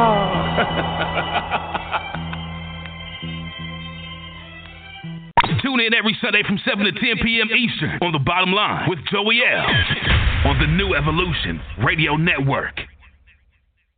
I just want to have you to have a look at this graph. To frame it, it's UK private debt since 1880. You can see what happens around the Great Depression, and then suddenly Thatcher comes to power, private debt takes off. Richard, financial sector, a bloated or a dominant financial sector, its effect, in your view, on the real economy? Well, first of all, it's interesting that the national income accountants, who think a lot about the overall economy, how to measure it and how to, structure the data, they actually have been struggling for decades with the question what to do with the financial sector. Why? Because GDP is actually created by national income accounting by adding up value-added activities, and that's where the financial sector has a problem. What is the value added? And it's been so difficult that essentially the national accounting statisticians have to make up a fictional value and just add it onto GDP and say, okay, we can say that maybe is what the financial sector is doing. Because essentially there is no value added, there's value extracted. And so really you need to subtract it from GDP. Has the finance sector, the fire sector, has it become a cost centre? Because is there a sweet spot where it's actually serving humanity, society, and facilitating business? And when it becomes a profit generator in and of itself, it becomes detrimental to the wider world. Start with you. Well, exactly. Even the mainstream textbooks in finance, banking, and macro monetary economics will show banks as financial intermediaries. Now, there's a problem with that. It's clear there is a high price that we're paying for this, what should be a humble intermediation service that's being performed, and the salaries that are being paid are, famously very high, which is very strange if they're just intermediaries. Logically, where does that end up? I think there's a structural problem, that is the concentration of the banking sector. So in the UK, 5 banks account for 90% of deposits, which is one of the most concentrated banking systems in the world.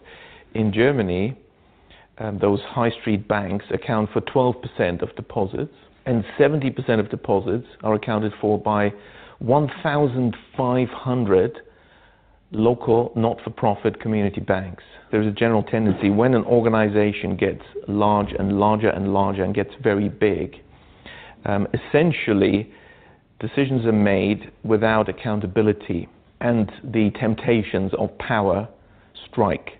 Lord Acton famously put it this way, power corrupts and absolute power corrupts absolutely. So when you have very large banks, and only 5 of them dominating the economy, and through the political mechanism and the already financial sector-centered political system and political infrastructure, the City of London having a person in Parliament that is not elected, the remembrancer, and all these rights of the square mile as a sovereign state, all these things. And the Queen needs permission to go there, right? Exactly. And so what you will get is large banks only wanting to deal with large customers in order to do large deals. And that's also where you get the large bonuses. We've done a study on the US, which has the biggest banking sector in the world, over 15,000 banks of all sizes and shapes. The very large banks deal with the very large customers, give very large loans. The medium-sized banks give medium-sized loans. Who is lending to small firms? It is only the small banks. Now, the UK doesn't have those. So the structure has become too concentrated, and what is badly needed in the UK is decentralization. One has to break up the financial sector and have much smaller units, because small banks, community banks, are locally accountable. You can't suddenly do a crazy project or big corruption because people see what you're doing. But I think you'd argue for decentralized banking system, wouldn't you? Even though you're a city devotee. No, without a doubt. But because it's anti-fragile. I'd like Richard to comment on this, because I am, and as I'm sure Richard is. But We've had our Metro banks, we've had our Aldermores, we've had our One Savings. Challenger banks, all the challenger banks. We've had Handelsbanken's done a fantastic job, but it's still tiny. Exactly. Now, they will stay tiny, the ones that are UK challenger banks and that are profit-oriented. And you know why? Because the moment they get a bit bigger, they will be bought up and they will disappear. This is exactly what happened over the last 100 years. Richard, when you think about inequality in the UK, and it's a hot topic, and you think about, as you'd like the banking sector to be decentralised, flatter structure, more resilient, how do you begin to talk to the public or the political class about achieving those goals? Essentially, you know, if we want to produce something, we need funding, so there's a role for banks in almost everything that's happening in the economy. But what exactly is that role? I'd like to reflect on that. Banks are being thought of as intermediaries, but this is not really what's happening. Banks, what are they then? They're creators of the money supply. So you're firmly of the view that banks create money out of thin air? Yes, well, I produced the first empirical studies to prove that in the 5,000-year history of banking. Banks are thought of as deposit-taking institutions that lend money. The legal reality is banks don't take deposits and banks don't lend money. So what is a deposit? A deposit is not actually a deposit. It's not a bailment. It's not held in custody. At law, the word deposit is meaningless. The law courts and various judgments have made it very clear if you give your money to a bank, even though it's called a deposit, this money is simply a loan to the bank. That's true. Yeah. So there is no such thing as a deposit. So you think it's loans adequately named then? So banks borrow from the public. Okay, so that much we've established. What about lending? Surely they're lending money. No, they don't. Banks don't lend money. Banks, again, at law, it's very clear, they're in the business of purchasing securities. That's it. So you say, okay, don't confuse me with all that legalese. No. I want a loan. I want a loan. Yep. Fine, here's the loan contract, here's the offer letter, and you sign. At law, it's very clear, you have issued a security, namely a promissory note, and the bank is going to purchase that. That's what's happening at law. Put it in layman's terms, what does that mean? It means that what the bank is doing is very different from what it presents to the public that it's doing. How does this fit together? So you say, fine, the bank purchases my promissory note, but how do I get my money? I want, it's a loan, I want my money. $200,000, right? I don't care about the details, I want the money. The bank will say, well, you'll find it in your account with us. That would be technically correct. If they say, we'll transfer it to your account, that's wrong, because no money is transferred at all. It's already from in the bank. Anywhere inside the bank or outside the bank. Why? Because what we call a deposit is simply the bank's record of its debt to the public. Now, it also owes you money, and its record of the money it owes you is what you think you're getting as money, and that's all it is. And that is how the banks create the money supply. The money supply consists to 97% of bank deposits, and these are created out of nothing by banks when they lend, because they invent fictitious customer deposits. Why? They simply restate, slightly incorrectly in accounting terms, what is an accounts payable liability arising from the loan contract having purchased your promissory note as a customer deposit, but nobody has deposited any money. I wonder how the FCA deals with this, because in the financial sector you're supposed to not mislead your customers. Anyway, I don't think the answer so the banks create the money supply by inventing these claims on themselves, the fictitious deposits. That can be actually positive for the economy as long as this money creation is in line with the creation of new goods and services, implementation of new technologies, and therefore adding value. And adding value in the economy is funded by this money creation.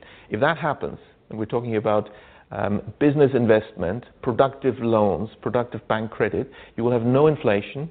These loans can also be serviced and repaid. You have a stable economy without problems and with low inequality. And so countries that achieve this, that the banks lend mainly for productive purposes, whether it's Germany in much of its 200-year history, or in the last century, the East Asian economies where bank credit was largely for productive purposes, then you find. But there's two more cases. I quickly need to point them out because that's the contrast. But just clarify that inequality is significantly lower? Lower, yes. Inflation is low? Yes, and the real economy is booming, yes. That's when bank credit creation is focused on productive lending for productive purposes. As opposed to speculation and asset price. As opposed to, there's two other types. If banks create credit for consumption, it's obvious what's going to happen. You suddenly have more money created and more demand for goods, but the same amount of goods and services. So you're creating consumer price inflation. That's well understood, and central banks are watching that a little bit. And what's less well understood is, and what's the biggest in the UK,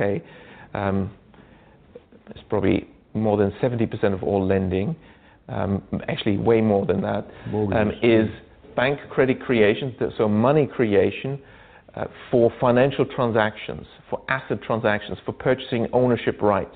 Now then you have a problem. Why? Because you're creating new money, but you're not creating new goods and services. You're simply... They're constant, aren't they? You're giving somebody new purchasing power over existing assets, and therefore you must push up asset prices. So this, you can draw a chart where you show, asset prices, land prices, property prices in the UK, and they will match very closely, as I've shown in Japan and other countries. And that also creates the inequality.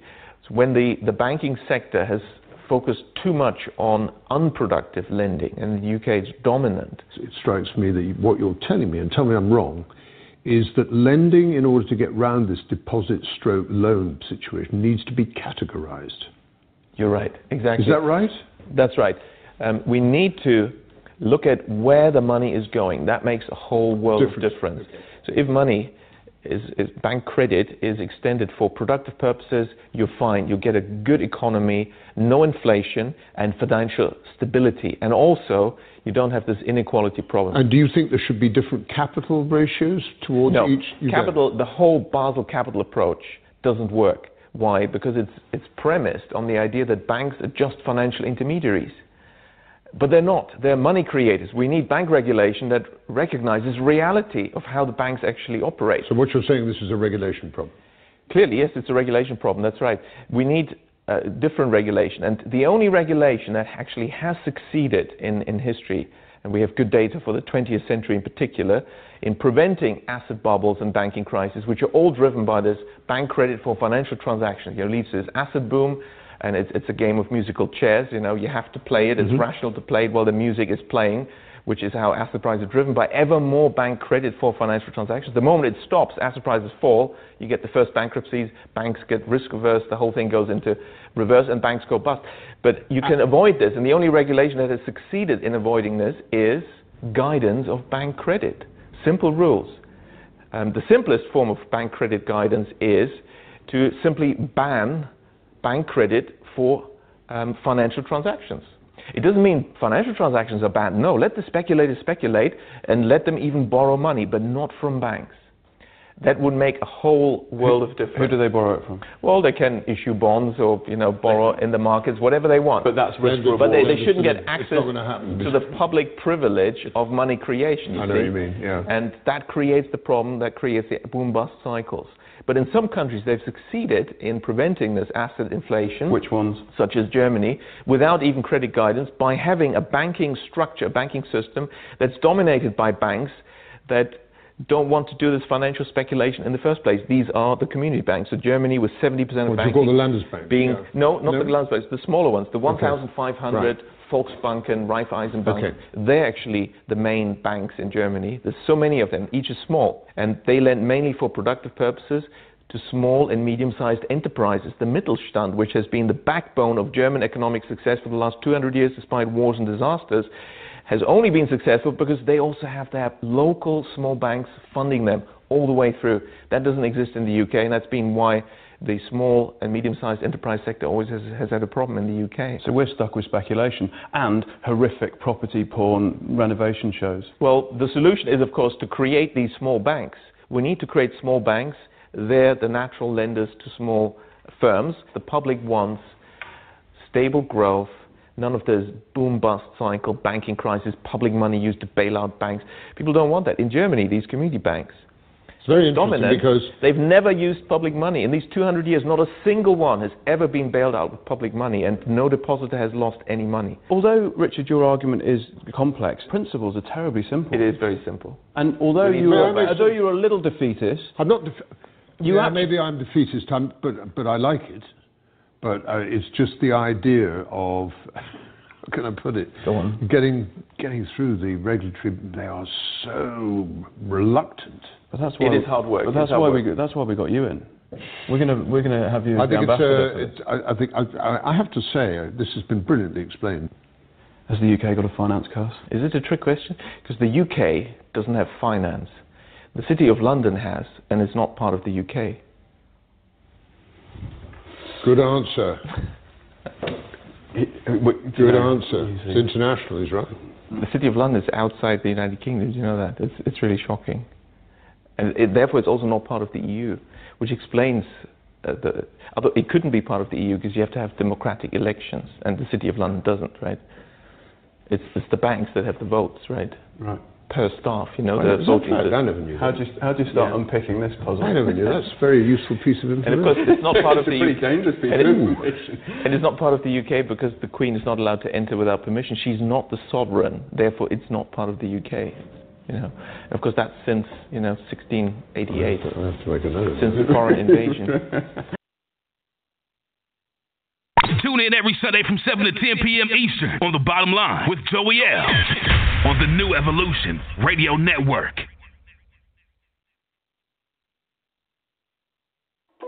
All right. Peace to God. We're back. All right, so that was a lot of information, and hopefully you was able to take it in. Hopefully I was able to digest it. I know sometimes it's hard to understand what the accents, what they're saying, but he just told you that was a professor who spent 5 years researching this shit. And he just told you how banks don't lend money. You create the money. Pretty simple. Okay? Pretty simple. I played it twice on purpose for y'all, too, so that you can go back and listen to it again. In case you didn't catch it. All right? Let's go to the call line. Let's play 734-686. What's happening? 734-686. Because you're going to have less fucking booty. 734-686. Straight up. Now I got $90 worth. All right. Let's go to 240-320. Peace, Joe. What's going on? It's all good. What's happening? Yeah, it was really interesting on everything that was being said. I think the first when I got introduced to this information about a year ago, the first thing that I was showed was like a really long reading about checks and balances and liabilities and assets, and how when banks take in those promissory notes, that creates an asset, and they got to offset it by creating the liability, which is how they get that mortgage. That ledger balance. Yep. Yeah, ledger. That's what it's called. Yeah, off-bank ledgers. Yep. I knew what it was. I had an idea, but that pretty much like put the nail in the coffin, like kind of really helped tie things together. No doubt, yeah, because that's really what it is, man. I mean, we're creating that money out of thin air, but we're not really the beneficiaries of the creation of it. Right. We become like a second beneficiary of it. And I'm glad I came across this because one of the things that, like, when I tried talking to other people about the information that you, Akeem, and Jonah, like, talk about is people start bringing ethics and morality into it, like, oh, you're suing companies, or you're agreeing to pay the loan back, and then you want to pay them back a little bit amount, and they would sue them over that. Yeah, it's crazy, right? Because people don't understand that it's not a morale issue. It's really not. That had nothing to do with your morals, man. It comes down to the law. And right. I remember having this conversation with a white dude, and I was trying to tell him how to get rid of his mortgage. He's like, "Oh, that sounds like fraud, man. I don't get down with that stuff." I said, "Okay, all right." And it don't matter how much you show them the law. Information. When I first got into the information, I was trying to show everybody the laws and shit. And, it's just the same for everybody. Nah, it's like this is why you got specific groups of people who make hundreds of millions of dollars in banking, and then those who don't. Yeah, it's just a lot of people. I'm like, well, if it is morality, if you want to bring that into it, then you should look at it from not just from me doing it to them. You should look at how they're doing it to you and to everybody else. They're taking so much money and making so much money off of your signature every day, and you don't even know about it. And here I am trying to show you the law on how it happened, on why it happened, and I'm the bad guy. That I remember my pops lost his house 10 ridiculous. years ago. Say it again? I mean, so my pops lost his house 10 years ago today, in the mortgage crisis, right? And he was behind and tried to pay his mortgage, and they wouldn't let him pay it. They told him, no, we're not letting you pay it. What? Took his own. Okay? So you can imagine for people who didn't know, you know what I'm saying? I mean, that's just one person. We're talking about it's happened to millions of people all around the country. Right. And he said, let me go back. In that first clip that you played, he said something about a securitization audit. That's right. It was two of them. Yep, that's right. Yeah, a securitization audit. Yep, SEC audit. And what was the you second do a one? securitization audit. I don't remember the second one you said, but the securitization audit is where you go in. Essentially, you pull them CUSIP numbers, where they securitize that note. That's all that is. So, in relation to, like, let's say real estate investing, because I remember him saying something about that as well. He was saying that before something happens, you should go either to the bank or do something to try to sue them because the house is already paid off before you should even pay them back. Yeah, well, not them back, but I almost agree with that, right? Because it's like, okay, you signed the note, so what he's saying is before you even start paying them on the note, you should implement a suit. Right. Right. I think you have what? Because they can't. Because the note and the deed can't be separate. Yeah, and then make them null and void if they are. That's right. That's right. Supreme Court case. I was trying to catch the case. I'm about to go back and try to catch the case, and I'll do a show over that case. But I mean, that's a pretty solid foundation to stand on. You know, that part can't kind of separate lost me on how they got. That part kind of lost me on how they got separated. The note and the what was the second part of it? Yeah. So you got the deed and then you got the note, and they take one of them and securitize it. That's the one you sign. They take one of them. So basically they take one of them and give it to you to sign and say you're going to pay it back. And they take the other one and they securitize it as well. They securitize both of them. They take the other one and then they turn around and they put it in trade almost. What they do is they insure it, right? So what happens is that when you don't pay it and you default on it, the insurance company pays them for the note. So that's what happened to your father, right? That's what happened to my father and a whole lot of people, yeah. Oh, man. Yeah. That's probably why they wanted common. They'd rather have that insurance money than... Well, that's what the whole mortgage crisis was about. It was about them selling bad notes. You know? Yeah, I think I was only like 10 years old when that happened, so I didn't know what happened. Yeah, this is why AIG sued Bank of America, because Bank of America was selling mortgage notes, good and bad.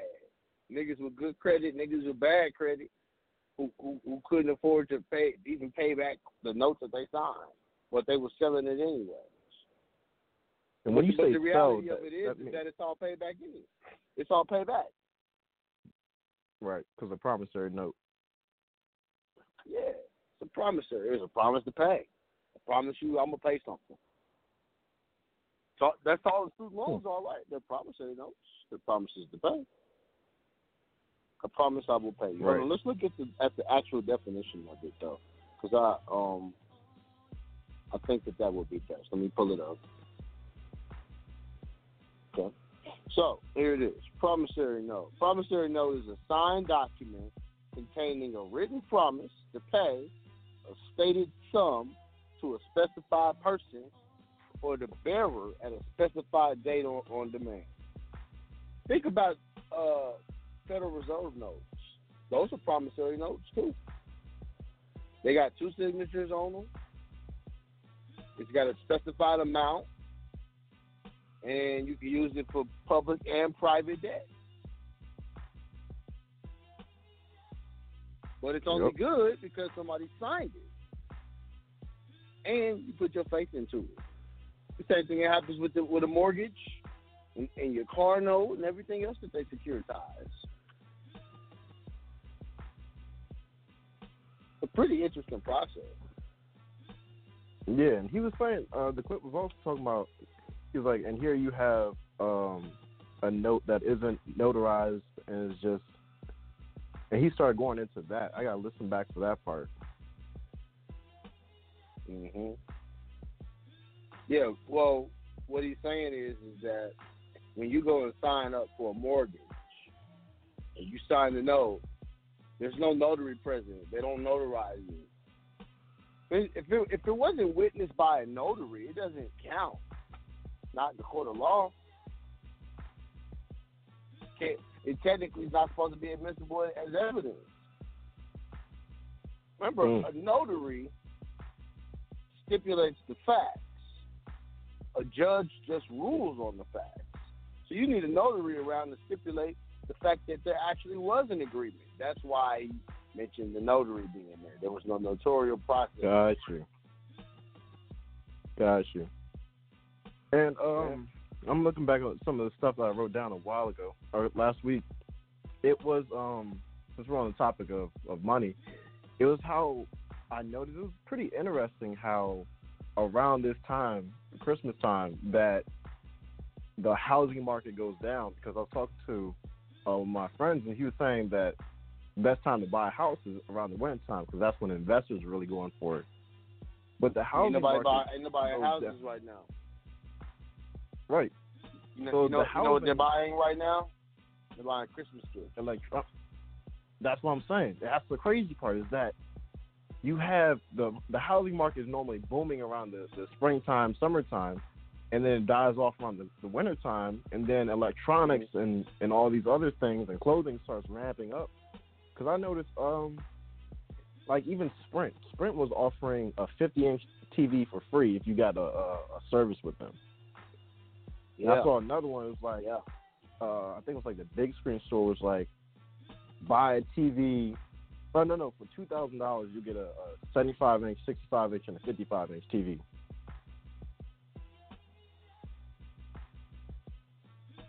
So it's just crazy how it's like the market is not the market, but the economy is. They always finding something to ramp up around that's specific what they do. season. I mean, it's a buyer's economy, but it's also a business owner's economy overall. Because Trump anyway has been in office. You understand? So, I mean, people are going to spend their money on useless things, but those things keep the economy going. When we start talking about things like people making some of the biggest purchases of their life, what they call mortgage payments, right? Or buying a house, getting under a mortgage, because mortgage means is death. Engage is a pledge, so you're making a death pledge, a pledge to your death with a mortgage, right? And I mean that's a big undertaking. So yeah, you ain't getting a lot of people. People not buying houses, you know what I'm saying, this time of year as much, because they spending all their money on other shit, and they paying their mortgage payments. Exactly. And then they want to make it seem as though it's like you getting a good deal on everything. For a consumer, I guess it is a good deal, huh? Yeah. Well, I only have one last question, which was, so if I'm trying to do a case for someone, I think I kind of heard it on another show. I just want to get confirmation. But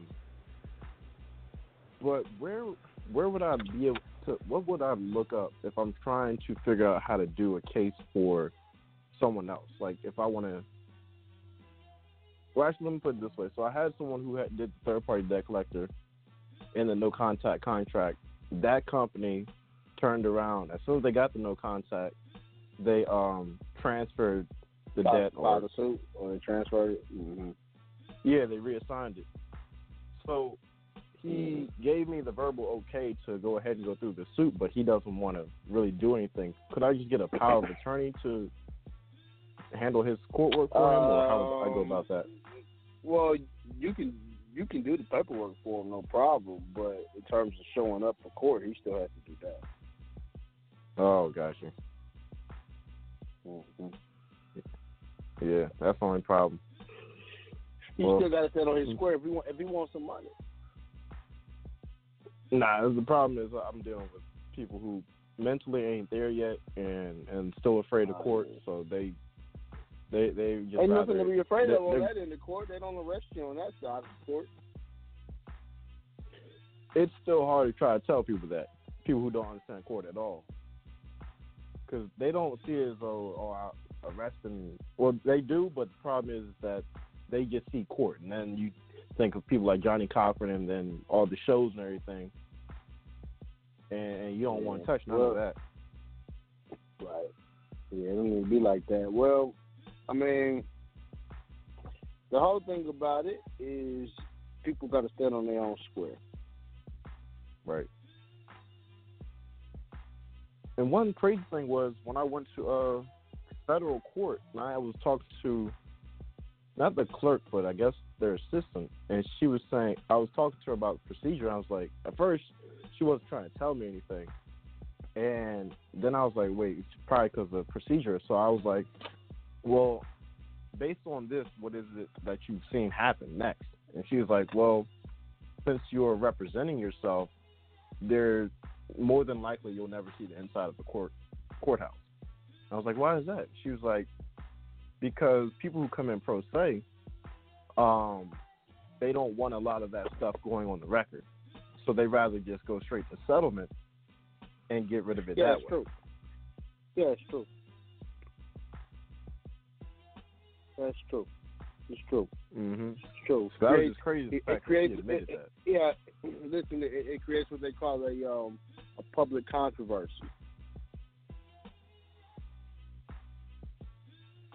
You understand? Right. Nobody wants a public controversy.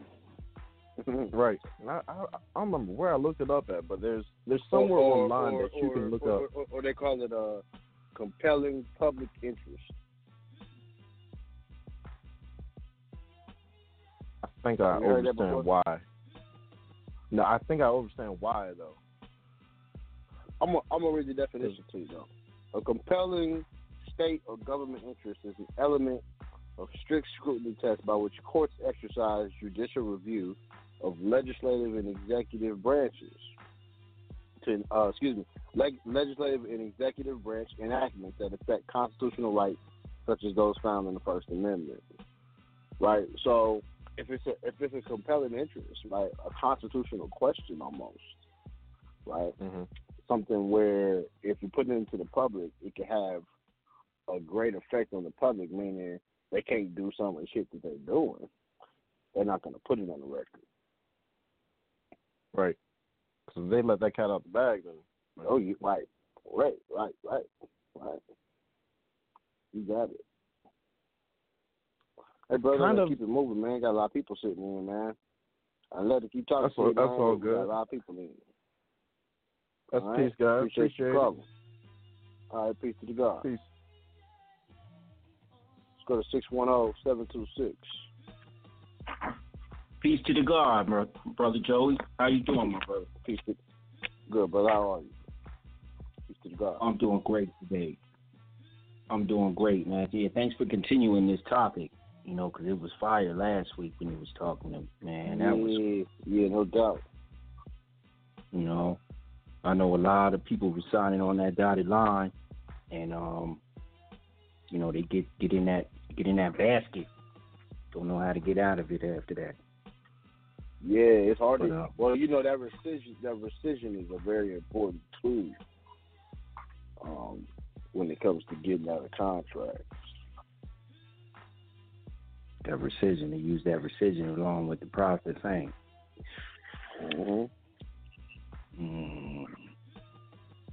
Very important tool.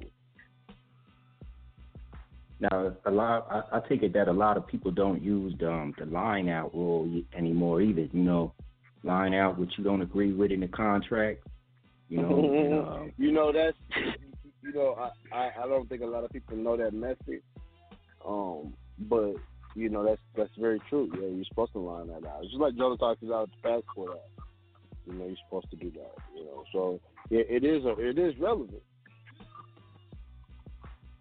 The line out rule, and then now, didn't nobody ever say that they wasn't going to give you the house after you used the line out rule?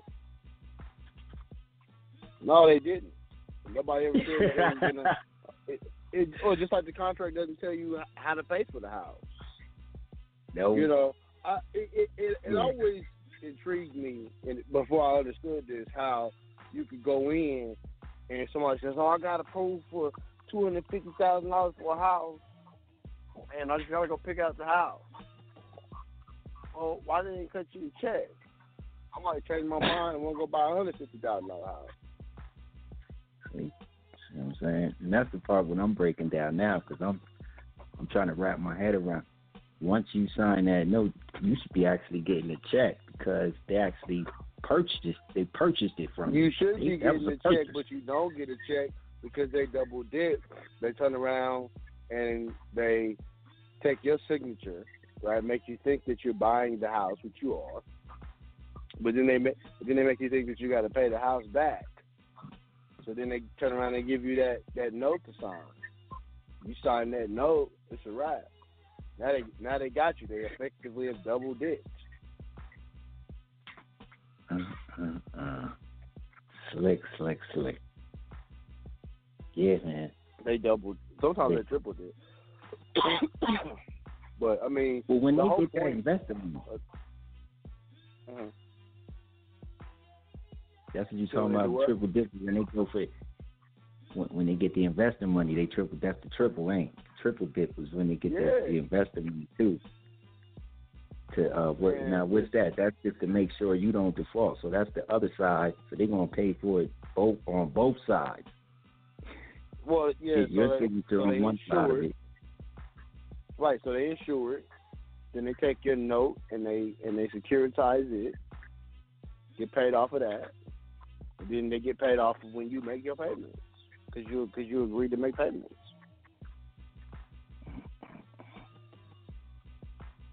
And you were saying last week that this is the way they make most of their money, like the country.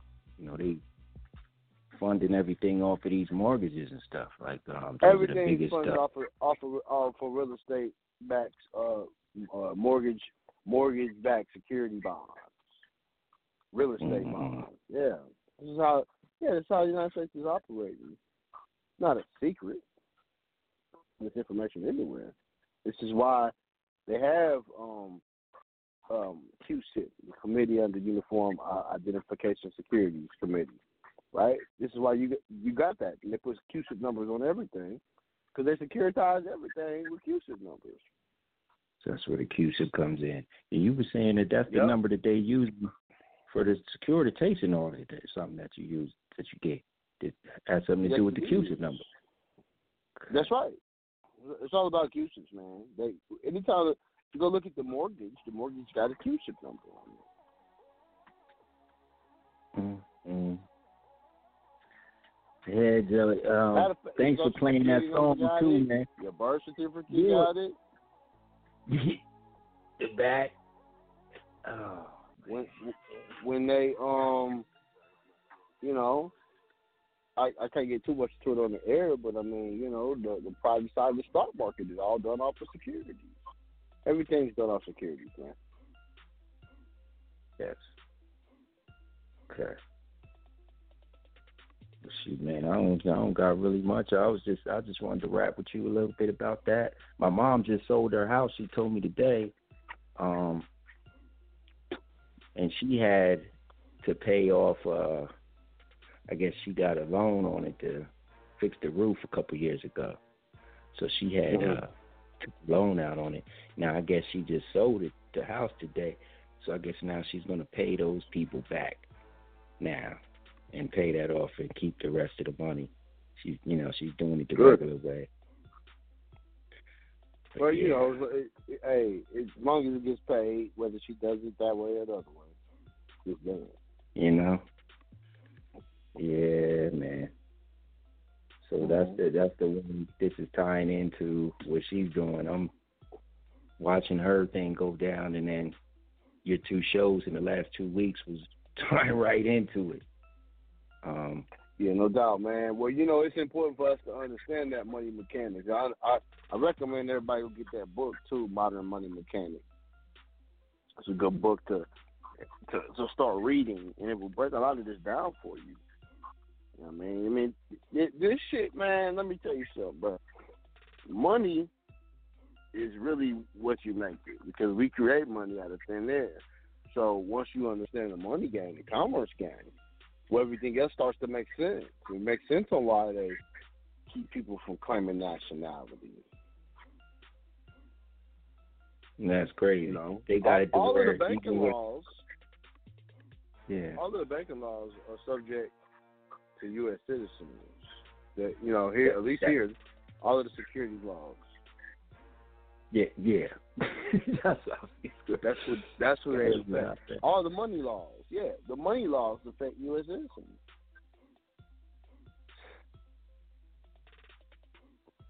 Statutory laws.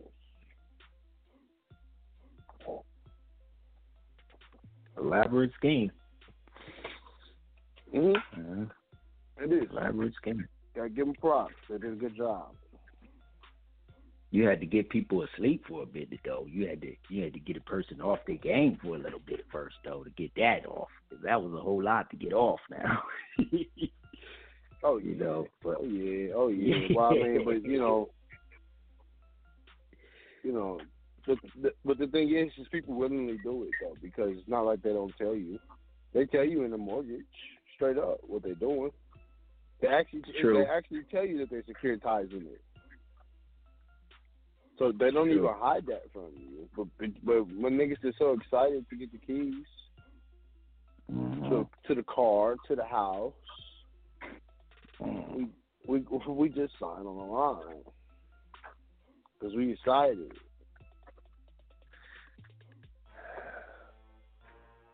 So we can get over these emotions. We can get to the next level. Once again, man, I appreciate you all the time, brother. And I'm going to stay in touch with you. I think we're going to be getting a consultation to me and my soon, because we're going through this summary judgment. And we want to get a consultation for you sometime this week to make sure we're putting that in right and everything. So, no doubt. Okay. I'll talk to you soon. All right, bro. Thank you, Joey. Take care of yourself. All right, no doubt. All right, God. Peace. Let's go to 313-409.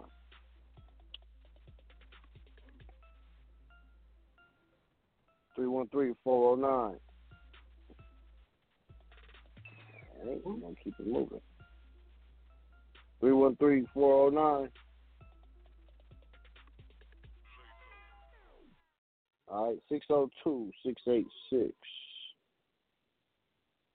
What's going down? Let's see if I can open up the mic. There we go. 602-686. Can you hear me? Yep. Peace to the God. What's up, Joey? Hey, question about the accord and satisfaction. Been reading a little bit of case law, and then I got a letter back stating that their decline, they didn't return it, they cashed it. but they're just saying, well, it's not a. They're using the language meeting of the minds. So basically, it's not a mutual agreement. And that was my only concern before I go into court. That was my only concern. Yes, it is. It is a meeting of the minds because they took the contract. Got it. But yeah, that was my only concern about that. I mean, I've been listening to the show for about 6 months, maybe a little longer, and then I go back into the archives and I hear a lot of good people information talking in the about. archives. Oh yeah, tell me about it. Yeah, I've been addicted. My wife's over here. Hey, when are you gonna come to bed? But what I was trying to get at is. I hear a lot of people talk about accord of satisfaction, about they're about to go and file, and they're going to default them out, yada yada yada.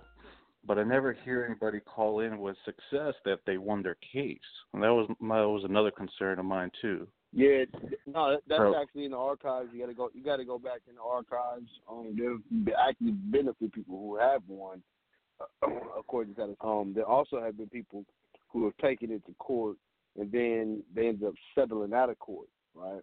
And some people, like I had one guy, he had one with Sprint, he won, but then he was under a non-disclosure agreement, so he couldn't talk about it. Yeah. He couldn't come on the air and talk about it. Yeah, I hear people talking about that too. I was just yeah. I mean, spiritedly, I feel good about it. He's on my show. Yeah, spiritedly, I feel good about it. It's just like. That's what made me really go read case law about it. I found some good stuff in there, and then I found people losing too. But okay, so let me read something to you. I'm gonna read this. This is the definition of a mutual agreement. So a mutual agreement is a binding contract between two or more parties and can cover any contingency. The difference between a mutual agreement and a settlement not creating a trust is determined by the operative words, i.e., mutually agrees or settles, right? So when you sent that accord of satisfaction, they settled with you because they took the mutual agreement. That was the mutual agreement was that I was going to make a payment to you. I made a payment to you. The payment has specific notation on it. You didn't take note of it. Therefore, it's paid off. Now, what I'll also do though is make sure that you notify the CEO. Because under the law, well, I'm going up against the city of Phoenix here in Arizona. Oh, you're going up against the city of Phoenix. Okay. Yeah, so, it's over some petty traffic ticket. It was $500. We sent in $45. Yeah. So, city director, whoever is over the city, whoever runs the city, usually the city director. Mm-hmm. That's who you're going to direct that to. Also. That's your comptroller. Don't forget about the comptroller. You go to the comptroller of currency in your particular state, make them aware of what's going on, make them aware that they're not following. This entity is not following the law. Yeah. And that's another recourse for you. Well, you think Monday? Well, tomorrow, Monday, my notary is already about to send them a default, and that's the last step. To where. Do you think I should prep the lawsuit and then send it to comptroller and show them all the evidence with it? I think that you should go ahead and contact just the comptroller by letter and be preparing the suit at the same time. Gotcha. Okay, and then I think I hit you up, but I know you're busy about. I was looking for the actual. I don't think you have it on your site, but the actual complaint for accord and satisfaction, so I don't have to go in and spend a lot of time on putting it together. It's quite easy when you have it all laid out already. Yeah. Oh, for sure. Yeah, for sure. So actually, if you need a complaint for accord and satisfaction, you'll have to hit me in the private, and we'll have to create one for you. Okay. Yep. And then I have one other question, and I don't want to take too much time from other people too, but I had one other question. I put in a lawsuit in federal court, and I used the affidavit of pretty much there's no money, open court. Yeah, open court. Yeah. And there was no way around. Yeah. And there was no way around me filling out their affidavit of, pretty much I'm broke. So I had to fill it out. But, and I attached that to it also. Yeah, that's what I'm saying. That's what happens. They make you attach that to it, and then they try to play like that's not the reason. Because remember, they don't want to admit the bankruptcy, so they try to play like, you know what I'm saying? Because here's the other thing too. You can use the Constitution. The Constitution says the courts of justice should be open at all times. Yeah, I threw that in there too. Without fail, trial, or delay. Mm-hmm. So the very fact that they make you attach that to it, they know what it is. They just have formalities that they have to do because of what type of court they are. Yeah. Well, my only concern with that was it's been 60 days and I still have no response back. Oh, you need to contact them. I have, and they said, well, the judge hasn't ruled on it yet, or they haven't really gave me a real answer about it. There may be a court rule specifically for you to make the court move. Sometimes you have to do that. Sometimes you have to invoke them to actually make them move and make the judge rule. So go file a motion for. Yeah, sometimes you may have to file a motion. I'm not for certain what that motion would be called. I would have to do a little research for you on that. We can figure that out. Got it. But the best thing to do, man, is contact me in the private. We can figure it out. Got it. Cool. All right. Well, I appreciate everything you guys have been doing over there. We can go through it. All right. All righty. Yep. Thank you so much. Okay, my man. All right, no problem. All right. Peace.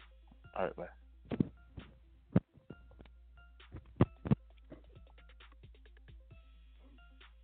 Yep. See, he's dealing with issues that a lot of people are dealing with.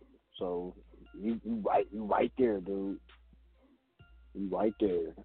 734-686. Peace to the God. How's it going tonight? Peace to the God. I'm good. How are you, brother? Peace to God. I'm doing good. Yeah, this is an interesting. I caught some of your show last Friday on the rerun because I'm at work on Fridays when that show's on. And it's interesting to find out about what's going on with the mortgage and stuff. Now, I knew what it meant because I've heard it from a few other people in the past. But, just to know that, I've already paid for this, and then you're going to charge me and for the next 30 years, 15 years, whatever mortgage I end up getting, it's fucking crazy to me. Yeah, it really is. I remember having this conversation with people, and I'm like, yo, you know that mortgage is already paid off, but you know what the fear is people don't want to lose their homes, so people don't want to challenge it. And then you get some people, like I've actually seen more women say fuck it and challenge it than men. I've seen more women say fuck it and go after the government and start lawsuits against them. So it really, man, that's really what it is. It's the fear factor. Right. Yeah, there was a couple questions I wanted to ask. Mm-hmm. And, well, I don't know. I was just thinking about, I wanted to trade stocks and cryptocurrency. Now, how would that work? Would I have to do like a public type kind of thing? Or, because I know I cannot be private. I want to be private and do it, but I don't think I can. So I wanted to ask that question. Well, you can be private and trade stocks and cryptocurrency. You would just have to have a trustee do it for you, for your benefit, right? You understand? That's how you would do it from the private. Now, obviously, if you're doing it from the public, a lot of times when you set up an account like with Fidelity, different mutual funds, shit like that, trade accounts, they want your social security number, or you can give them an estate number. Okay. If you're gonna do it in the public, but if you're gonna do it in the private, you just do it through a trustee. Nice. Okay. Cool. And the other question I wanted to ask, now, I'm getting ready. I got one more money order to send out, and I'm gonna start this accord and satisfaction. I wanted to do the whole 90 days before I initiated the first enforcement letter. But I was wondering, once I default them and they don't act on that, how do I represent myself when I go to court? Do I go in there as the illegist? Do I go in there as under the spiritual? Okay, well, that's a good question. So, if you're not operating in the private, then and your contract is in that public name, you just go in there and represent the public name. Because the concept of accord and satisfaction is based on the name on that contract between one party and the other. So if it's your name on one end of the contract and AT&T's on the other, that's who the contract is between. It may not be between your spiritual name and that other name. Now, if you got everything together and you know how to come in as the beneficial owner, the first lien holder over that estate, which is doing business as that name, then that's a different story if you know how to stand on that square. But a lot of people don't, and so I don't recommend that you. Because what happens, huh? You start mixing stuff up. You'll confuse yourself, and then you'll confuse them, and they'll be like, "Sir, do you even know what you're talking about in here?" You know what I'm saying? Right. They'll come at you like that. They'll come at you like you don't know what you're talking about. Okay. All right. So that's I would good to know. recommend that if the contract's in the straw man's name, do the suit in the straw man's name. Okay. And be done. Yeah, because this is going to be my first time in court. Oh, it's the first time. Well, yeah, it's you're getting your feet wet. I do recommend, just like the other brothers that was just on the line, you take your time and you go through those cases for accord and satisfaction. There's a case, and I'm gonna give y'all a case. You guys can go on YouTube, and I've actually played this on the air before. But you go on YouTube, pull up the case, type in accord and satisfaction, type in mortgage behind it, and what's gonna pop up for you is there's a case specifically where the judge told the lawyer, he's like, if your client didn't want to pay this off, this mortgage, they should have sent the check back. They shouldn't have cashed it. So it gives you very good insight to what judges will say about accord and satisfaction. You can use some of these opinions as evidence. Okay. And I almost recommend that, man. I think people are forgetting that, man. If there's a case where there was a precedent set, right, and especially in that state or in that particular court, where accord and satisfaction was granted to somebody, you might want to try to pull a case and use it as evidence in your case. Okay. Just to show where a precedent had already been set. Okay. Cool. Thank you. Cool. All right, no doubt. Peace to the God. All right. Let's go to 646-907. Peace to the God. Peace to the God. It's Ramel, man. What's good? Peace. I got something for that dude from Arizona. I'm good. I got something for the dude in Arizona because I was just living in Arizona, and I actually filled out a form papyrus for eviction case. Okay, so I'm gonna give him the direct section. If this brother is listening, I'm gonna read what he needs to use. Okay. I think he jumped off. I think he jumped off, but go ahead and drop it anyway. I'm gonna go ahead because he might listen to it again. It's all good. All right. So it says right here in Section 24. I'm gonna read the whole thing, but at the bottom it's gonna get to it. Section 24 of the 1910 Arizona Constitution. This is in the Declaration of the Rights Department. In criminal prosecutions, the accused shall have the right to appear in the defendant person and by counsel, to demand the nature and cause of the accusation against him, to have a copy thereof to testify on his own behalf, to meet the witness against him face to face, to have compulsory process to compel the attendance of witness in his own behalf, to have a speedy public trial by an impartial jury of the county in which the offense is alleged to have been committed, and the right to appeal in all cases, and in no instance shall any accused person before final judgment be compelled to advance money or fees to secure the rights herein guaranteed. There it is. There it is. That's all he needs to use, and he can use. Drop where it's at again. The location of that. That's in the Declaration of Rights. It's the 1910 Arizona Constitution. It's Section 24, and then at the very bottom, you see like the last three sentences. You see what I'm saying?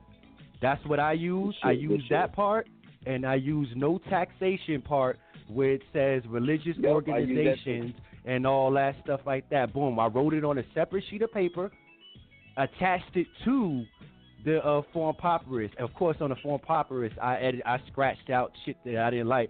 Guess what? The judge, the clerk was like, we're going to have a judge talk to you. The judge never talked to me. Then they went to say, you know what? We'll decide that after you come to court at the end of the course. So I ended up not paying shit. Didn't have to go see nobody. None of that. Went in with it. And I was supposed to pay $40. Yeah, they know. They know. But you got to invoke that jurisdiction, and you invoke the jurisdiction by doing that. And that's why. That's what I was telling him. It's in the Constitution. You just got to invoke it, man.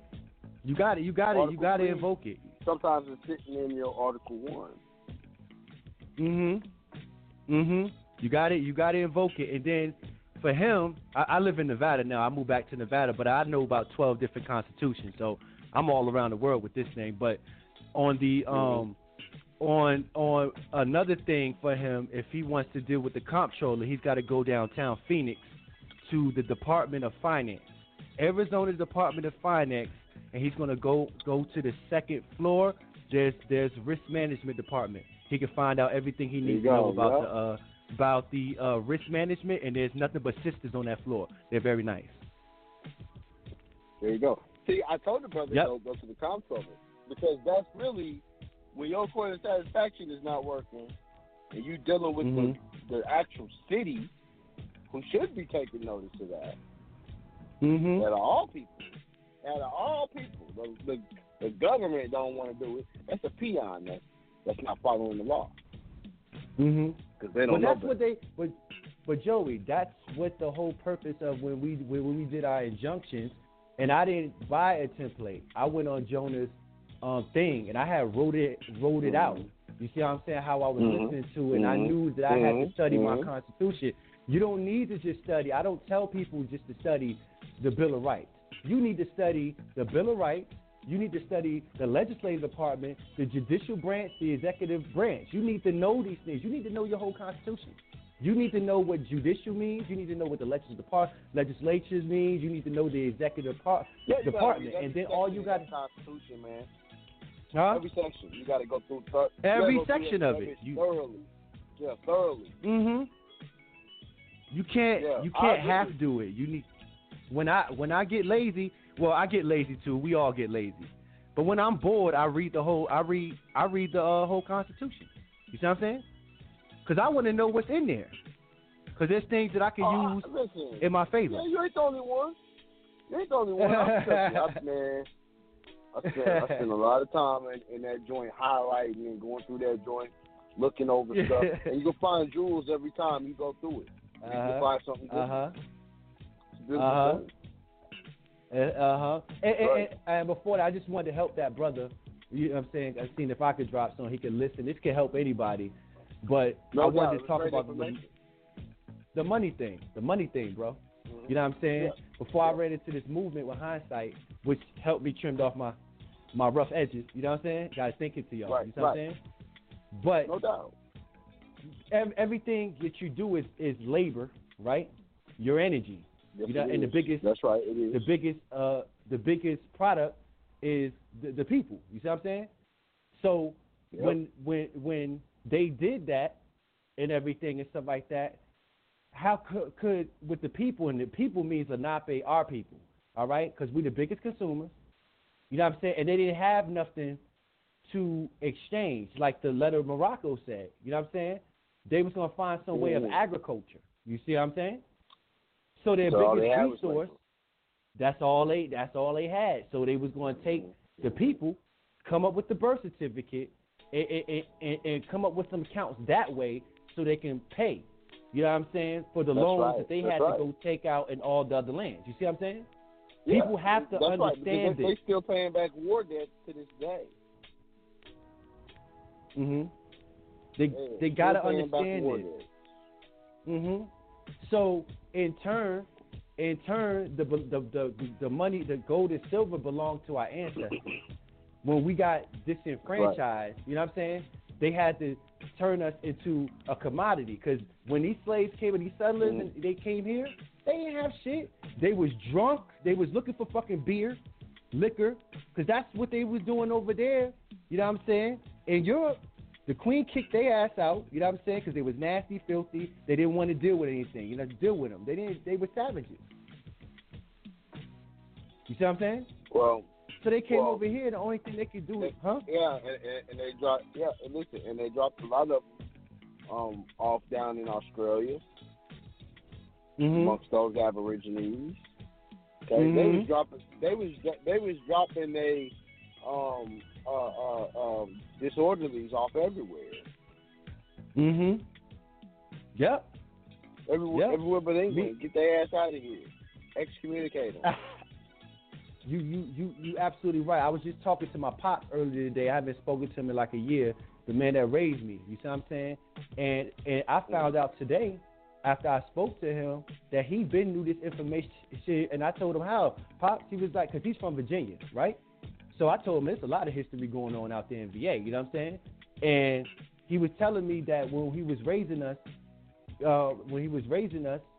he knew all this information. He learned some of this stuff in college. He went to the military, but he knew about trust, all that different things, but it was a conflict with the family, with my mom, so he could never express that to me. You know what I'm saying?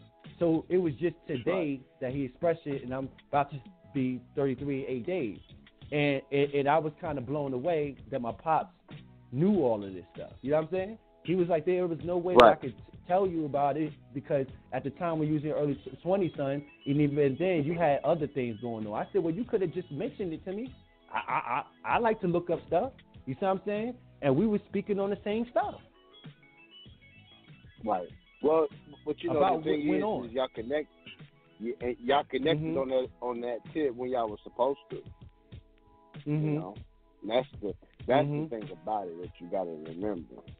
It's kind of like people that wake up. They wake up when they're supposed to. Right. It's all good though, because I found it out on my own with the help of studying and running to y'all cats and everything. And I told him, I said, well, Pops, I know it now. You see what I'm saying? I know what's going on now. Yeah. I know it very clear. Right. You see what I'm saying? But yeah, man, I don't want to top the line. I just want. Yeah, I didn't want to top the line. I just wanted to build with you a little bit, God. You know what I'm saying? Yeah, no doubt. I'll pass it over to somebody else. I don't know if you got. I don't know if you got kids, but if you know, I if you do. don't I got have two. them, I got two. See, the thing is when they get of age, or even now, like I watch Brother Asir do this, you know, with his son, and I watch Jonah do it with his. You know, and that's one thing I can say about these brothers is that they instill it in their sons early. You know, it becomes part of what they do. You know, and so the earlier that you do it, the better it is, because then it's not as hard for them to accept shit later. It's like we give our kids Santa Claus and the Easter Bunny, nigga, and then we expect them to believe that Santa and Jesus ain't white, right? Yeah, you know right what I'm about saying? You right about that. A fat white man and a white man with long hair, and we sanctify that shit. So, you know, you got to make Santa Claus you, nigga. You Santa Claus in that house, nigga. You Jesus. You always, but you're right about that. But see. But me, I was raised up just how Jonah and Akeem was. I grew up as a Jehovah's Witness. Oh, you was Jehovah's Witness, huh? Yeah, I didn't. Yeah. I never. And I always looked at it as a kid because I wasn't. See, this is how I was brought up, right? Because I didn't celebrate holidays and stuff like that, right? and all that stuff like that. I was never deprived of anything that I can get. So when kids try to make fun of me in school, first of all, that shit doesn't make sense. A big fat man, you can't trick the kids. I was a very smart kid, so it would just look stupid on their behalf. So when they laughed at me, I used to laugh at them. I said, you got to wait to the end of the year. You got to wait to the end of the year to get something, right? But I got 365 days where I can get anything I want. All I got to do is make a good grade on my progress report. Boom, I'm getting a PlayStation 2. Those same people that was waiting at the end of the year, they used to come over to my house to get the PlayStation 2 that I had with the colorful glowing controllers. You remember that, Joey? When you had the GameStop, you had the controllers that used to glow. You could look through them, they see through and shit. I had every single system. I never want for nothing. I had Atari. I had a Sega Saturn, Sega CD, Game Boy, Game Gear. I had all that shit. Kids used to come over my house. They laugh at me. I'm like, I don't celebrate no holidays. It don't mean nothing to me. But I can get anything what I want. I ain't got to wait for a holiday to do it. That's right. Yeah, it's real. It's real shit, though. But, you know, here's the thing, man. It's all about how you grow up, man. I grew up Christian, right? We celebrated holidays and all of that shit. And then it got to the point where my pops, this nigga didn't even buy nothing on Christmas for me no more. This nigga was like, man, you old enough, man. You know what it is. You get shit every other day. Fuck, you need something special for today. He's right. He was right, but it was I had to, you know, I was given that mentality early that this shit is another damn day. So I say that, like, look at how much money people are spending. Right? We place value on some strange shit, man. We really do. Right So, about that, guy. you know, your kids, man, that's really where it's at. Educate them before you educate anybody else. Shit. Cause that's what it they're is. They're going to be the ones to carry on your torch. Got a 9-month-old daughter, and I got an 8-year-old son. You see what I'm saying? They're both young, and I'm just glad that I'm knowing to be able to teach them and teach them young, so that way when they be equipped, because the family trust has already started. Everybody got trust. Everybody. You see what I'm saying? So they're gonna be. It's a training. It's a training. They're gonna be very, very well prepared. You see what I'm saying? Yeah, and all that. I'm gonna let them know the seriousness. But yeah, man, nice building with you, Joey. Man, you already know what time too, it is, brother. God. You too. I'm gonna pass the torch now. You're the floor. Peace to the gods, man. Okay, peace to the gods. All right, we're gonna go to 111. Peace to the gods. Don't tap, Joey. Okay. That brother, he was on it. I like that story. Yeah, he was on it. Yeah, because you only find like one person in a family that is woke. And his daddy woke. That's like 1 in 20 million. Yeah, it's hard. It's hard to find people that's awake. Yeah, that's why you got to be careful what woman you choose. You know, you ain't never lied. Boy, you ain't never lied. Say that again. Yep, she'll hold you back. See how that works. Brothers, be careful the woman you choose. If she ain't with it, keep it moving. There's 20 million butts, 20 million titties. Don't trip. Dang. You right about that, though. You think the housing market, you think it might crash anytime soon? Because they building like crazy. You know, and I see they doing it all over. I've heard a lot about a revaluation that could be coming at the first of the year, but who knows? You know, the thing about I hate I missed that last one. What the last what? The last fall, the last crash. They were selling houses for $10,000. Well, hell, we all missed the last crash. Most of us did anyway. That's what I'm looking forward to. You know, I'm thinking it might crash again. I think they. Oh, it's coming. I said it's definitely coming. I mean, we're getting close to it. I mean, you know, I don't even think it's going to be a crash. It's going to be a revaluation. A reevaluation? Truly. Yeah, it's going to be a reevaluation of currency. Well, as long as it crash, it would call it whatever you want to, just crash. Crash it, just crash and burn. Yeah, because Colorado's like California. Well, it's yet to be determined, you know. None of us really know. No man knows the day or the hour. Right. You know, I was just wondering what you thought about it. Well, I'm always prepared. So whether it happens or not, I kind of hope it does happen.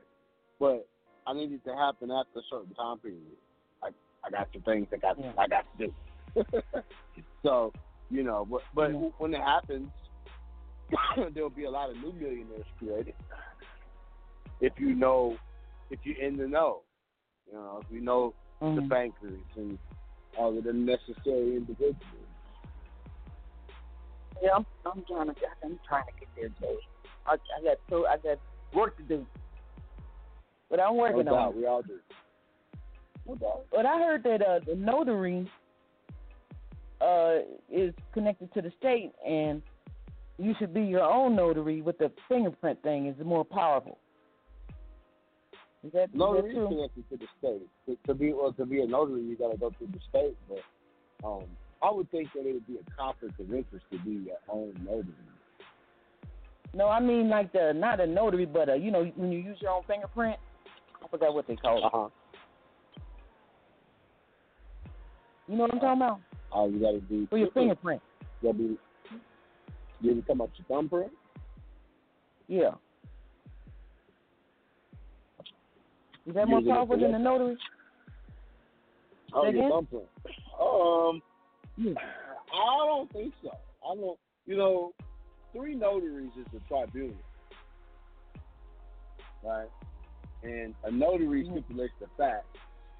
I don't really know how your thumbprint stipulates the facts. So I can't say. You know, Jonah may have a different perspective on that.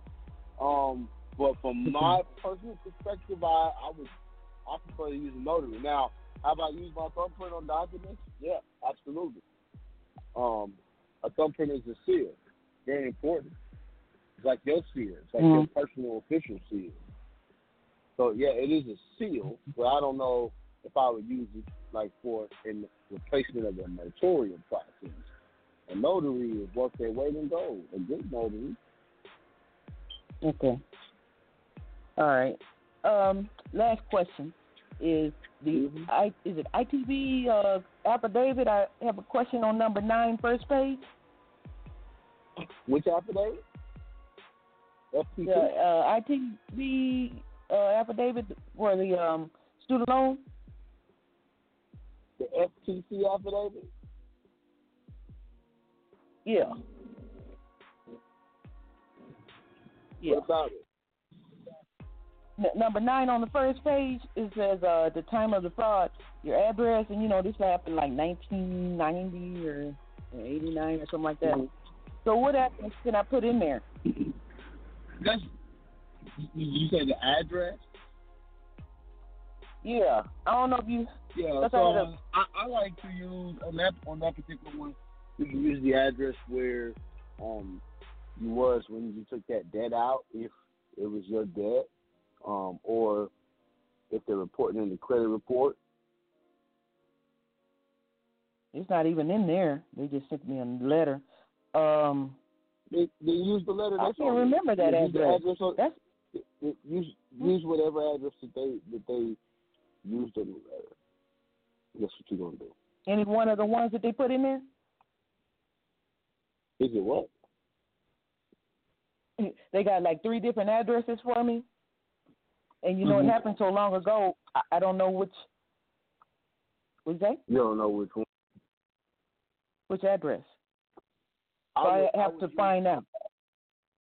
Yeah, I would use, if it was me, I would use the address that they have on file. Right? That's what I'm saying. They got 3 different ones. But Well, here's the thing. Or you can just use your current address. That's what I want to know. Okay. But and do I put it in brackets or just put it? It's in care of. But if you use a current address, I would preferably have you use a P.O. box, an address that's not directly connected with where you live at. Okay, even for this. Okay. Man, even for I personally don't like people knowing where I live at. You know, certain things. What you say, like, Joe? You know, I said I personally don't like people knowing where I live at, but you know that's it's a discretionary thing. Okay.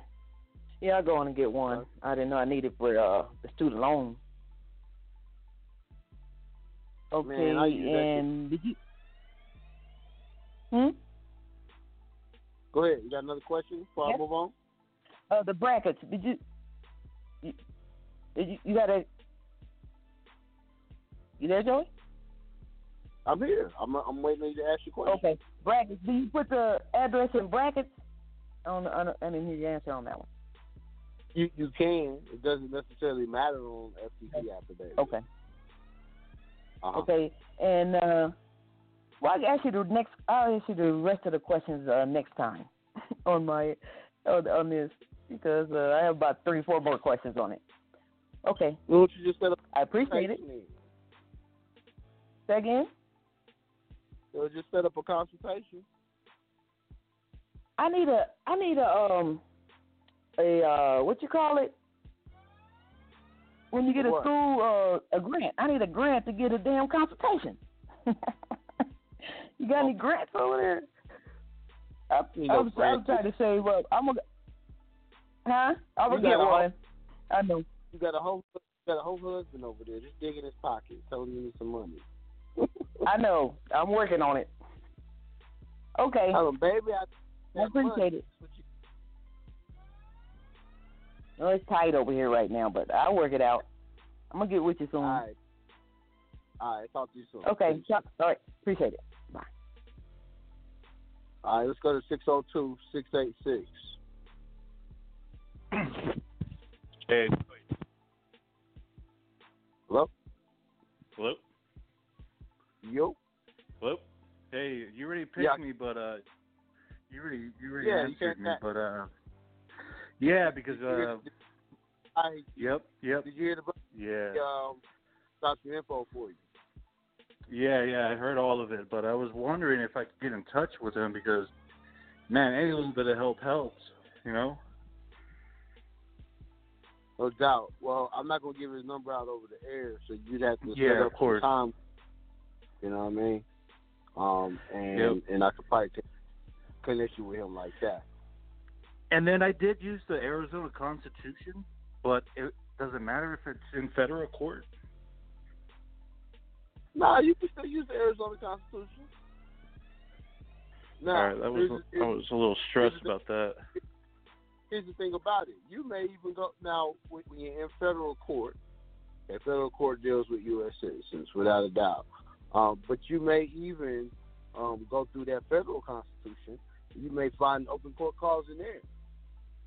I just don't have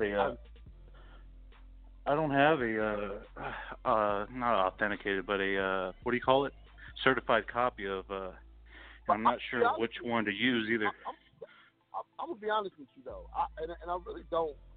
I mean, to me, when y'all can't find what y'all looking for, and it's something like that, like an open court, when it don't cost that much to get into court. Just pay the fee. Yeah. Y'all go through so much. Just pay the fee. I'm learning that. Yeah. I mean, sometimes you gotta take the path of least resistance. And with federal court, I prefer to pay the fee anyways. To be honest with you, if I'm doing a case in federal court, which I've done several, and you do better to pay the fee. Now you can get in the federal court by using that open court affidavit. I know for a fact because I've used it.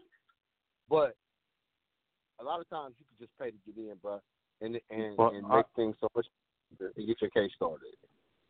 Honestly, it was more about just trying things out, see what works. Oh, you know well, what I mean? You experiment and keep experimenting. I would never knock your experimentation. Yep. So I mean, I had the money, but I really wanted to keep it work. Yeah. Now, yeah. I mean, the affidavit for open court, it does work. That's why we got it on the site.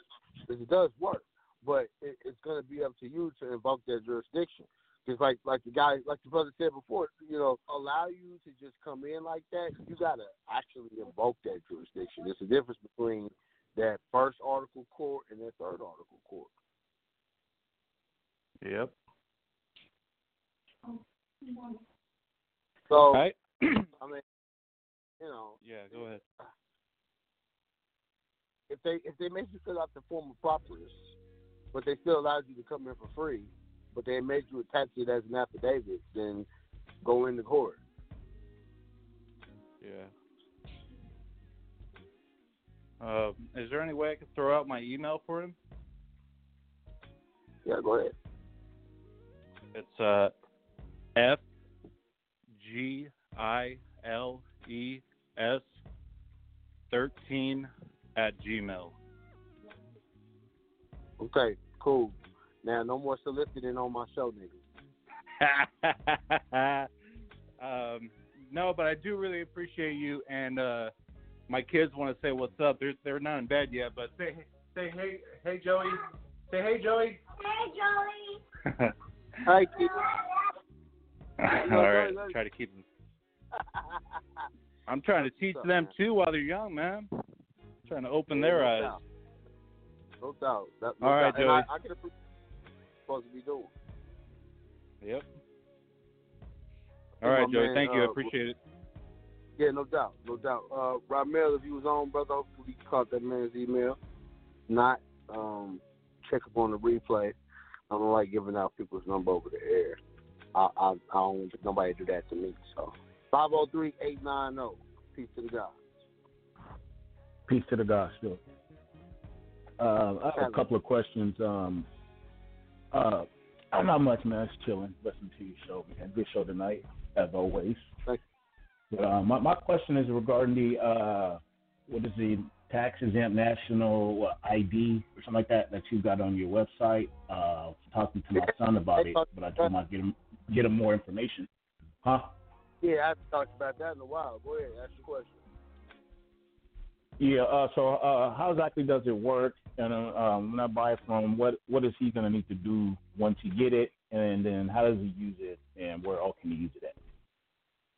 All right. So a tax-exempt nationality ID, essentially, it's going to have your national name on it, doing business as your straw man's name. It's going to have all of your national information on there in terms of your nationality, whether you are Moor or whether you are European, because I've done them for Europeans as well.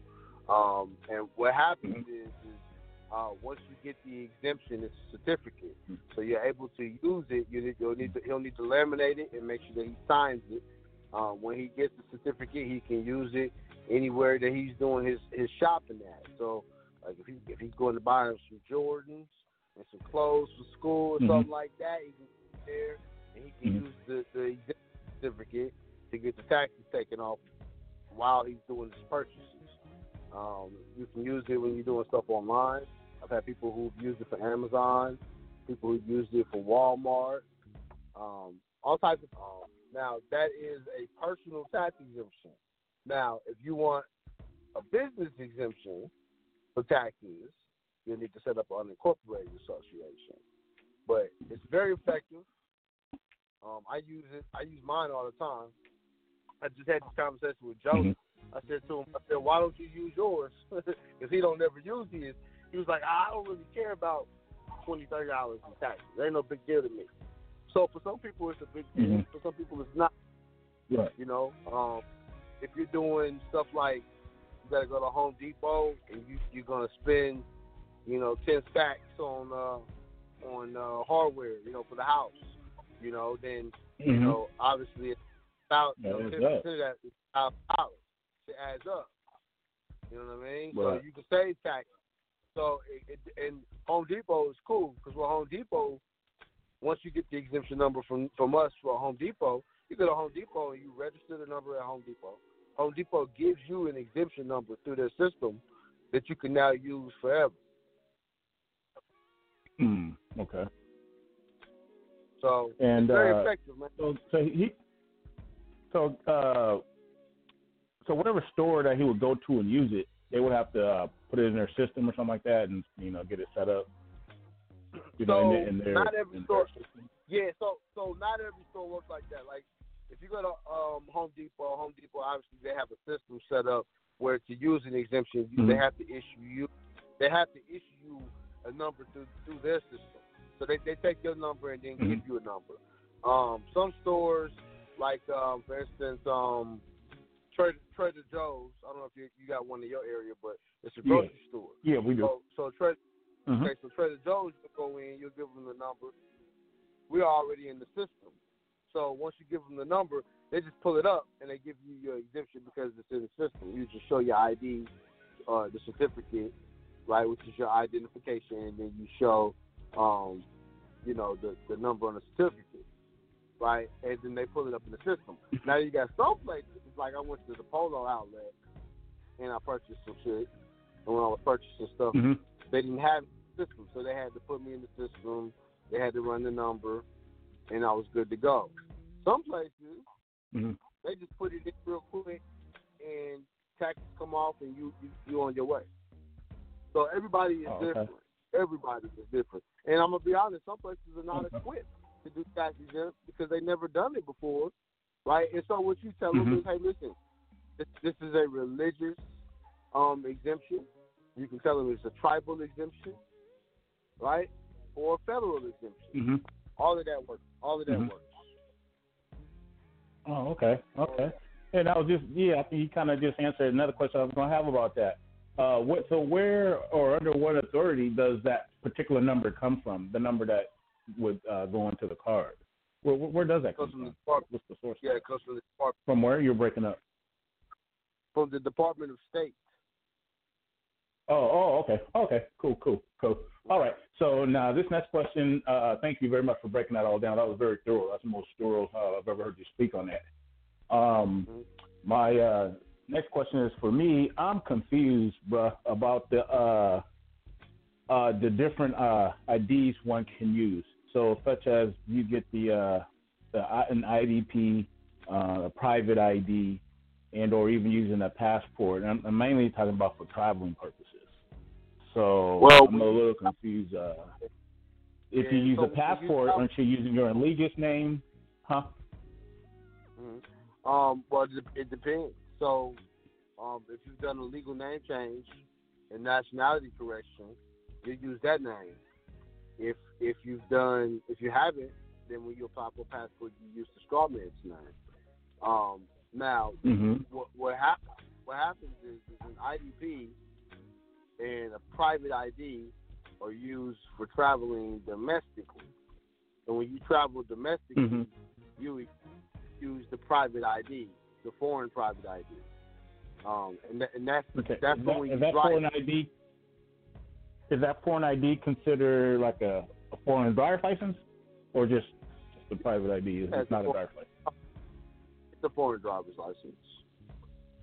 Oh, okay. Now that clears it up because I know with the IDP in their instructions they said you got to have a driver's license that go with it.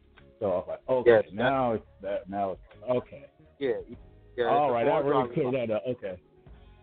Yep, and then when you're traveling abroad, you cannot use stuff like more simple cards or tax exempt cards. You can't use none of that. When you're trying to travel abroad, you got to have a passport.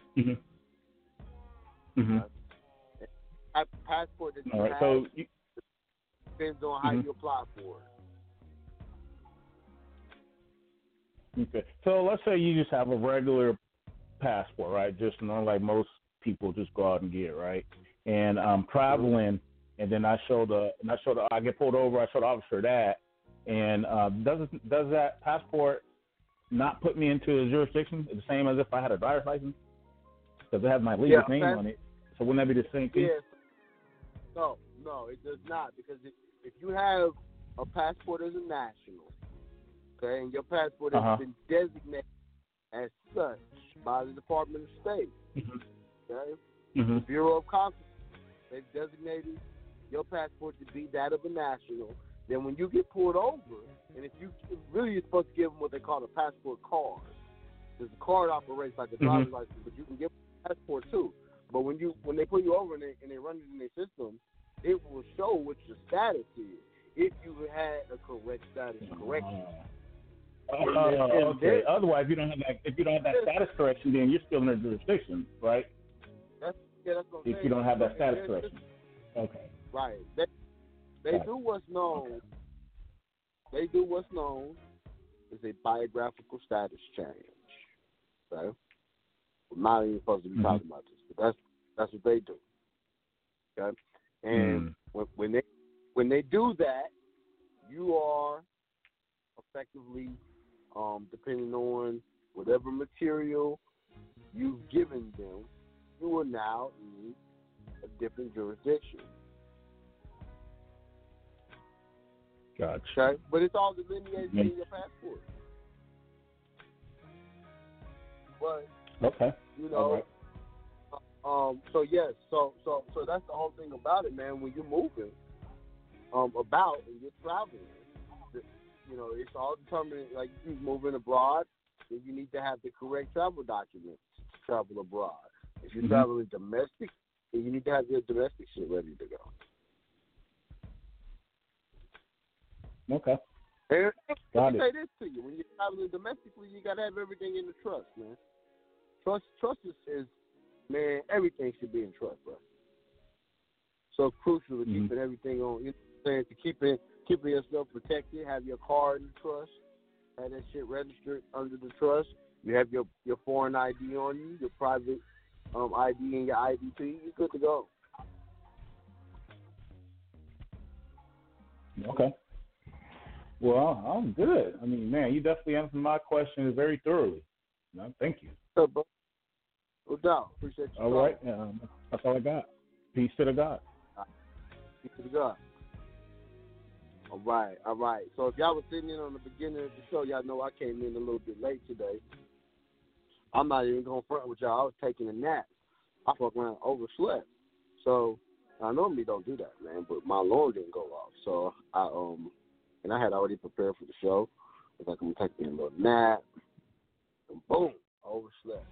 But anyways, we went overtime, so hopefully this hour of overtime will have made up for it for the time we missed. Y'all didn't miss nothing, no way. Y'all know how I do. I play clips.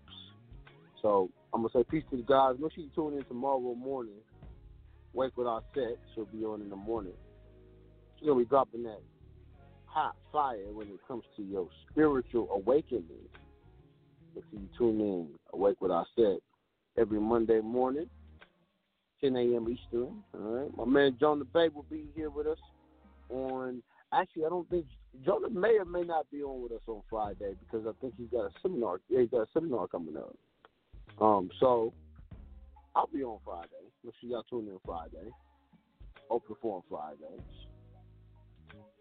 And go to MakeMoreCommerce.com. That's MakeMoor commerce.com. Set up a consultation with me. Or just check out some of the products. It may help your life. Right? We're going into 2019. I really hope that y'all preparing. Get your remedy. Because we're all about remedy. That's really where this is at. Right? And don't believe something I tell you. Go back and study it. Keep studying. It's really, this is really where this thing starts. It starts from you doing your research. That's what I got to tell you. Go do your research. And then you'll see what I'm saying is true. I've been doing this for like 10 years. I know it to be true. I've used the resources and the remedies on my own. Whole life change in 10 years. So you can also do that. All right? I'm going to say peace to the gods. MakeMoreCommerce.com. Get with me. We'll be in Atlanta at the end of the month. Want to come out to Atlanta for our New Year's ritual? Come out and celebrate with us. We'll be at the Ritz-Carlton.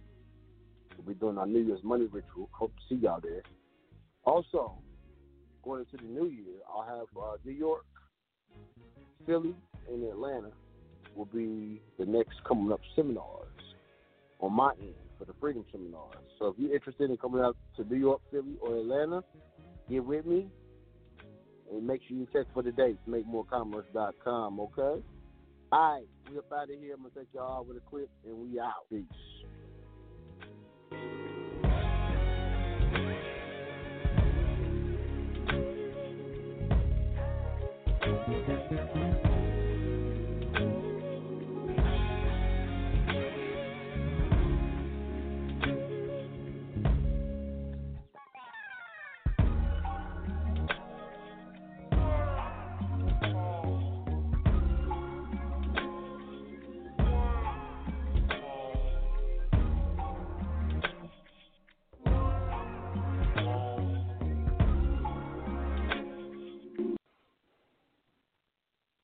And why do I say that? Because after 46 years and teaching you morons for 23 years, you want to take the easy way out.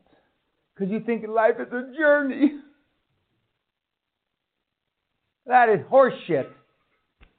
Life's a journey if you're a moron and you're retarded. That's why, that's what you've done with the life up heretofore. It's been a journey. And how good is the fucking journey? You tell me. Wouldn't you have rather, when the first time you went out with somebody that you thought you were in love with, thought is the operative word, wouldn't you have lied to have a template? Oh, let's follow this process instead of, because that is a journey. And all the mistakes you made, and raising this fucking little shithead for kids you got, instead of having this book. Life doesn't have to be a journey. It's a journey for morons. Do you think life is a journey for the Trump kids? It's a motherfucking process, the same process his daddy raised him by. Same for me. Life ain't a journey if you're my kid. It's a goddamn process. So you tell me, if you're results orientated at all, who's better off, the journey or the process? And for the most part, most people in this room and most people listening on YouTube have to come to the realization, as sad as it is, that you have pissed, you have urinated, heretofore up until this morning, your entire life down a fucking shithole. Very simple. That's it. If you want to create massive wealth. If you just want to be a happy, slappy housewife from fucking Dundee, or a happy, slappy bimbo from fucking Toronto, or a happy, slappy guy who goes to the Little League games in Mesa, Arizona, then that's okay. But if you want to create some fucking money, and money's not everything. But if you don't think money can buy happiness, you don't know where to fucking shop. Say that with an Irish accent. You don't know where to Okay. If you don't think money can buy happiness, you don't know where to shop. If you don't think money can buy happiness, you don't know where to shop. Correct. Correct. But I mean, you can get money and then go save the world. You can get money and save the forests in Brazil. You make money and go save global warming, which I don't believe in. And save the kids in Biafra and all that shit. But without money, you can't save a fucking thing. Don't you understand? Don't the fucking idiots on YouTube understand that? Until you make some shekels. Until you make some fucking coin. You can't help anybody. Because if love got the job done, you wouldn't all be fucked up. And I've had mothers, daughters, grandfather, daughter, son. I've run 3 generations the gamut in this seminar here. And they all say the exact same thing. The daughter looks to the mother, you fucked me up. The mother looks to the father, you fucked me up. And they all agree. And where it really gets dicey is the second or third days after they have a few drinks, a few pops. then it can get fucking ugly, as Sally would say. Fucking ugly. Nothing like a mother to turn on her daughter or vice versa. Nothing like it. It's like in the fucking movies. It's like a goddamn soap opera. Because that's life. And if we admit it to ourselves, then we have an opportunity to move on.